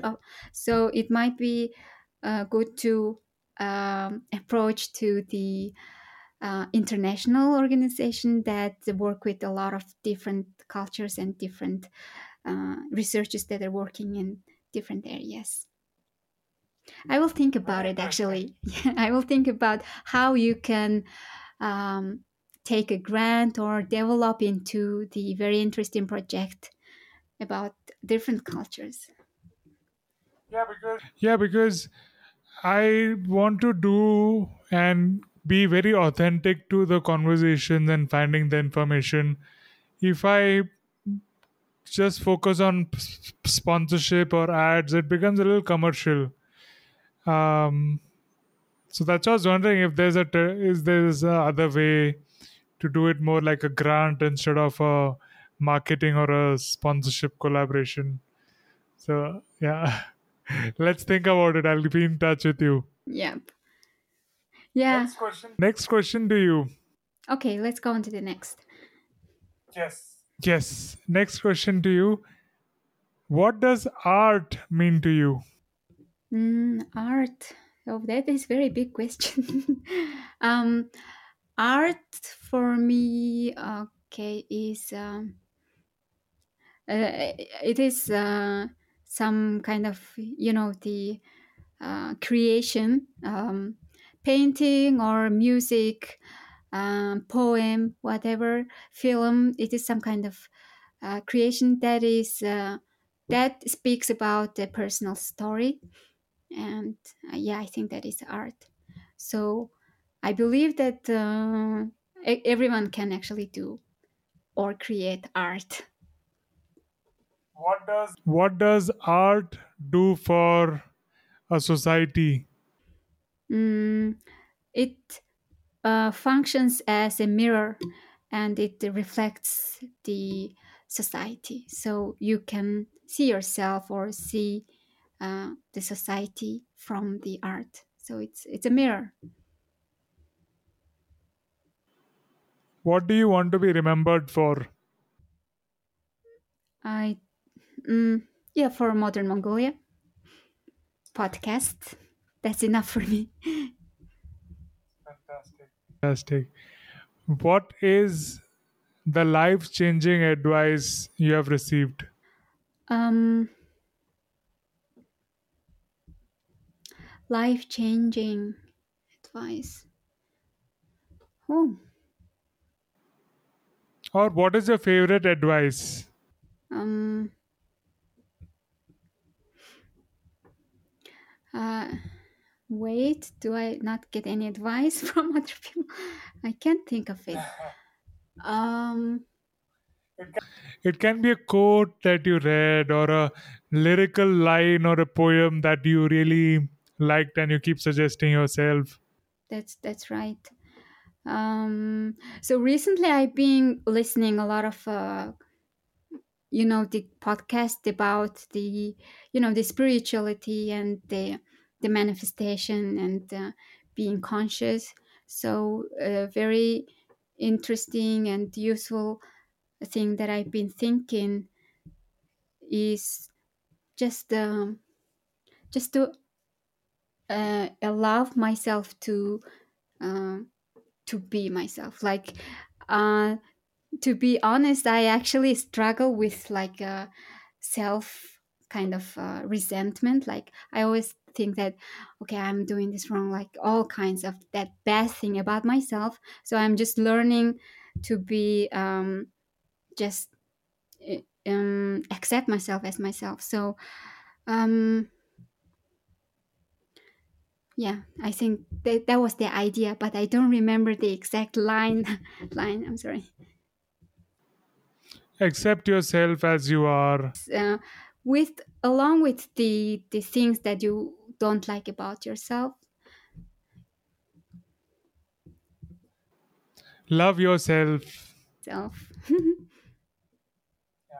Yeah, I can totally relate with that. I struggled with issues of self esteem and confidence, or too many things, or un, not having a clarity on what to do because of so many options and interests. That is exactly, yes, same for me. Yep. And I used to think that is very bad. uh, Also, there is a Mongolian phrase, traditional phrase, that if you go after, maybe it's not Mongolian, uh, if you go after two rabbits, you will have nothing, like something like that. I think there are similar phrases. And yeah, when also I also have a lot of different kind of interests and a lot of different things that I'm doing at the same time, um, simultaneously. So I used to think that that is very bad because I'm not good, very extremely number one on any of them, but I still love all of them and I want to do everything, all of them. and I used to think that's very bad, but I'm starting to change that. Why not? Like, I don't have to be expert on everything, but it's important to just explore what I have an interest in and what I'm curious about. Listening to you, I feel like you're talking about me. I just feel I can relate so much with you. Yes, in this side, I think then we are very similar. Yes, then you understand. Yes. So, let me tell you what I have discovered or what has helped me. There's this book called Grit. I will send you the link. Just text me. It tells you about finding purpose and how to persevere, how to do it consistently. So, persistence is not a problem with me. Once I decide something, I keep doing it, and I'm very religious, or I'll do it properly. But finding purpose was the issue. There are so many different things, but which one should I stick to, or which is the one thing I should do? Because then you like, I'm doing this, what about the other thing? I'll miss that out, or what? And as you said, doing all the things together makes you a jack of all trades and a master of none, but it's still better than one. That's the complete quote.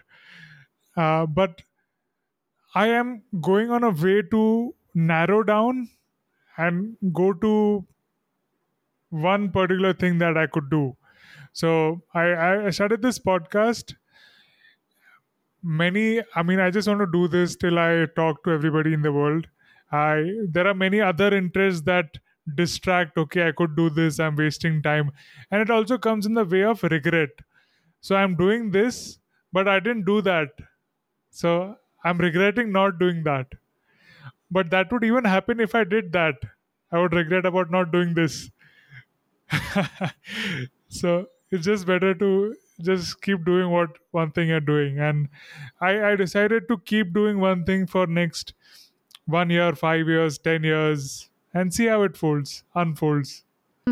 So while you were sharing your thoughts on it, I just remembered the line actually, and it is from the book Master and Margarita, and it says just um, the license paper will not make you a writer.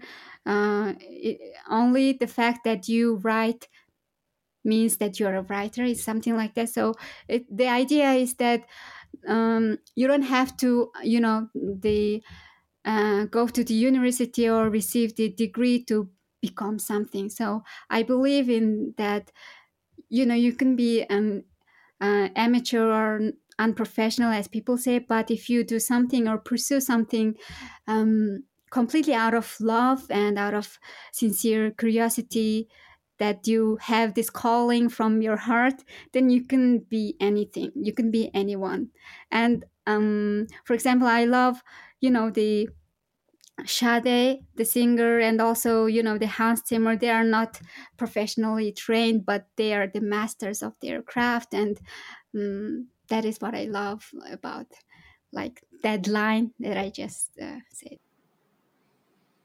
Beautiful. You just need to be an artist, you need to do art. If you want to be a musician, do music. You don't need a certificate or somebody to claim that you're doing that. Amazing. A lot of interesting things to stay connected even in the future. All right. Next question to you. What is the most priceless gift you have ever received? Mm, um, I think that's a gift of just living as I am right now, as this person, like gift of life, I would say. And this is very spiritual idea, and I just think this is um, I listened to this podcast, Know Thyself, and um, in this podcast they talk about all this, this universal consciousness and being grateful, etc. So I just believe living as a human on this earth is a great gift. It might sound a bit cliche, but I think that is so.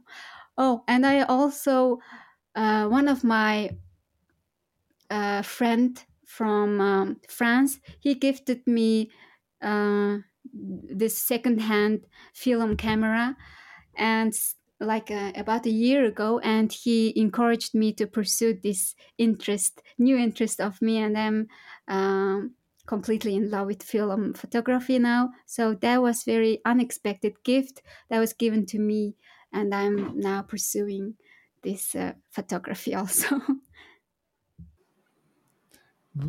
Do share it and we'll follow your film photography. Next question. What is on a bucket list next? Okay, bucket list next is I'm planning to do. Oh, okay. Okay, I thought something that will have that I'm planning to do like a year later, but I just thought something else that I'm going thinking of to do early, like in a month or so. The bucket list is to learn how to do backflip. I don't know why I have this idea that I want to learn that, and yes, I live near to this sport complex that they train there. There are some stunts, and I'm thinking of going there and asking them to just to teach me how to do backflip. Yeah, that's on my bucket list. That'd be so cool. I can do backflip or in a swimming pool, but I cannot do on land. Will be nice to learn even on land, right? What gets you excited about the future? Mm, I'm excited about finding my place to call home, very own home, because right now I'm not a homeowner. I'm living with my mother actually, and I'm excited about having just creating my very own space.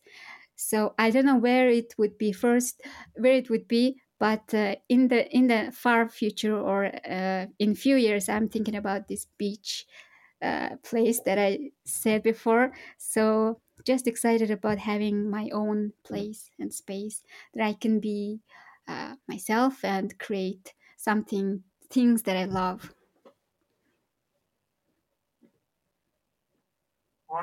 What is your biggest regret or disappointment? Okay. Um, the regrets. Yeah, there are few regrets that I have because I am. Yes, yes. One is in the relationship area because I'm not very good at articulating my feelings to others. So there are one person I really uh, like I had a crush on, and I didn't actually express myself. So um, then I have this regret that, oh, I should have said and expressed myself. So I have this kind of regret. I'm trying to like improve in my expression with words, etc. Podcasting makes you really confident, like in putting your words and expressing your thoughts. So you're a step closer to that with modern Mongolia. So I hope so. I'm still learning, and um, that is actually quite challenging for me because yes, I think of course it's a skill that you learn, and I'm kind of in the phase of developing this skill. I'm not perfect at it. Sometimes I just completely mess up the message that I'm trying to give, but that's fine. But that's fine. Yeah. Hmm. I I relate to that as well. I didn't think much about it, but sometimes it feels like there's something you're protecting, or there is something that you are very unsure about within yourself, or it feels a little awkward, or maybe something you might regret later on, or not regret, or like should I do it or not do it in a way. Okay. think no matter what, yes, this those kind of feelings are temporary, and so I believe that we should just keep doing what we do, doing the podcasts and try um, talk to people, and then after a while it will be just nothing. Like it will be very easy to me. I believe that, but I think you're being doing it very good and being very consistent and challenging yourself to talk to different type kind of people from different cultures, and it's going very well. Actually, as a podcaster like you, I'm learning a lot from you. Just starting from the email you sent, like I'm learning. Okay, this is how it's done, and like I'm learning a lot from you. Thank you. Thank you. I mean, I feel glad to be useful and be helpful. Feel free to ask me anything. Even for the viewers, like you can feel free to reach out and ask about anything. Okay. Hope that improvement happens even in the relationship side. Okay. For me. Uh, Next is, what do you like to do for fun? Oh, for fun. Mm,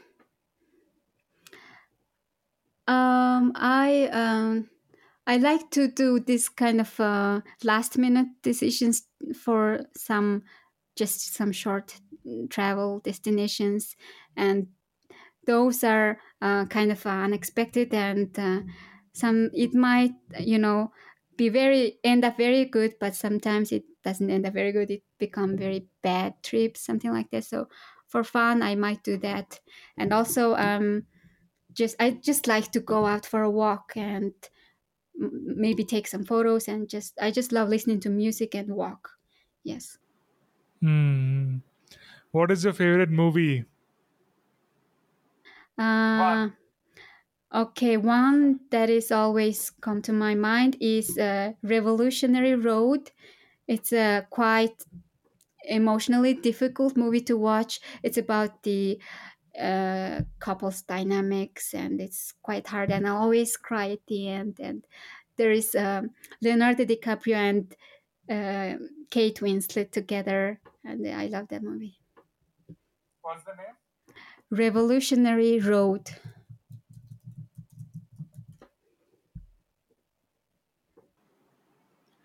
What is your favorite book? My favorite book is that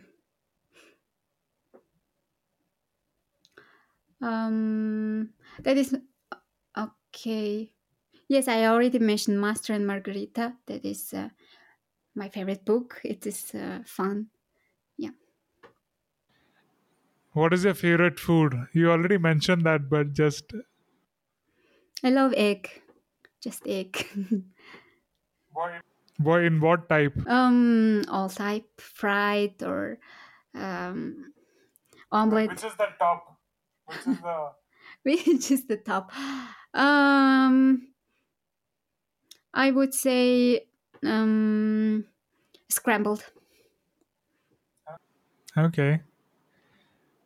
What are your thoughts on NFT and crypto and Web3? Uh, Looked into your Instagram. I thought that you were quite into the NFTs and very knowledgeable of that. But in few years back, it was kind of like emerging everywhere, and also there was a lot of coins were launched and NFTs, also NFT marketplaces in Mongolia. I thought, okay, I think this is I should know about something about it, and I should somehow at least gain some NFT, something like that. First I thought, then all of a sudden it seems like all the fuss is gone now, and I don't know. I I think I don't see. Still, I don't see the meaning of the NFTs, because people still believe the real life, like a real tangible art, is more because you can see it and you can make like there's a whole big world around it. So NFTs are at the moment seems like quite in here, especially in Mongolia now, have uh, have bad reputation actually. Hmm. The reputation is going bad around the world because of scams and all these things. Because of sudden hype it had got, and then it just went bust. But what I believe NFTs are fundamentally a contract. They just authenticate who is the rightful owner of that particular asset. It can be digital asset like a photograph, a music, or a video, or even a podcast, or even a physical painting. Even a physical painting can be a NFT. So it is the contract at the fundamental level, and the use cases will come gradually because many of the artists are just doing digital works now, right?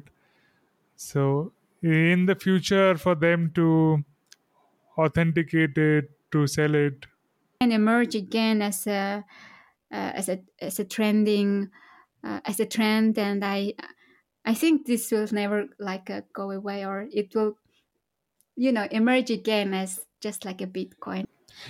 Yeah, it filters out the bad actors who are still there, are the ones who continue. It is somewhat like the internet boom and or the dot-com boom in 10, 20 years ago. So we still use internet, we still use, and it has just evolved better from there. So that is the trajectory what I'm looking here.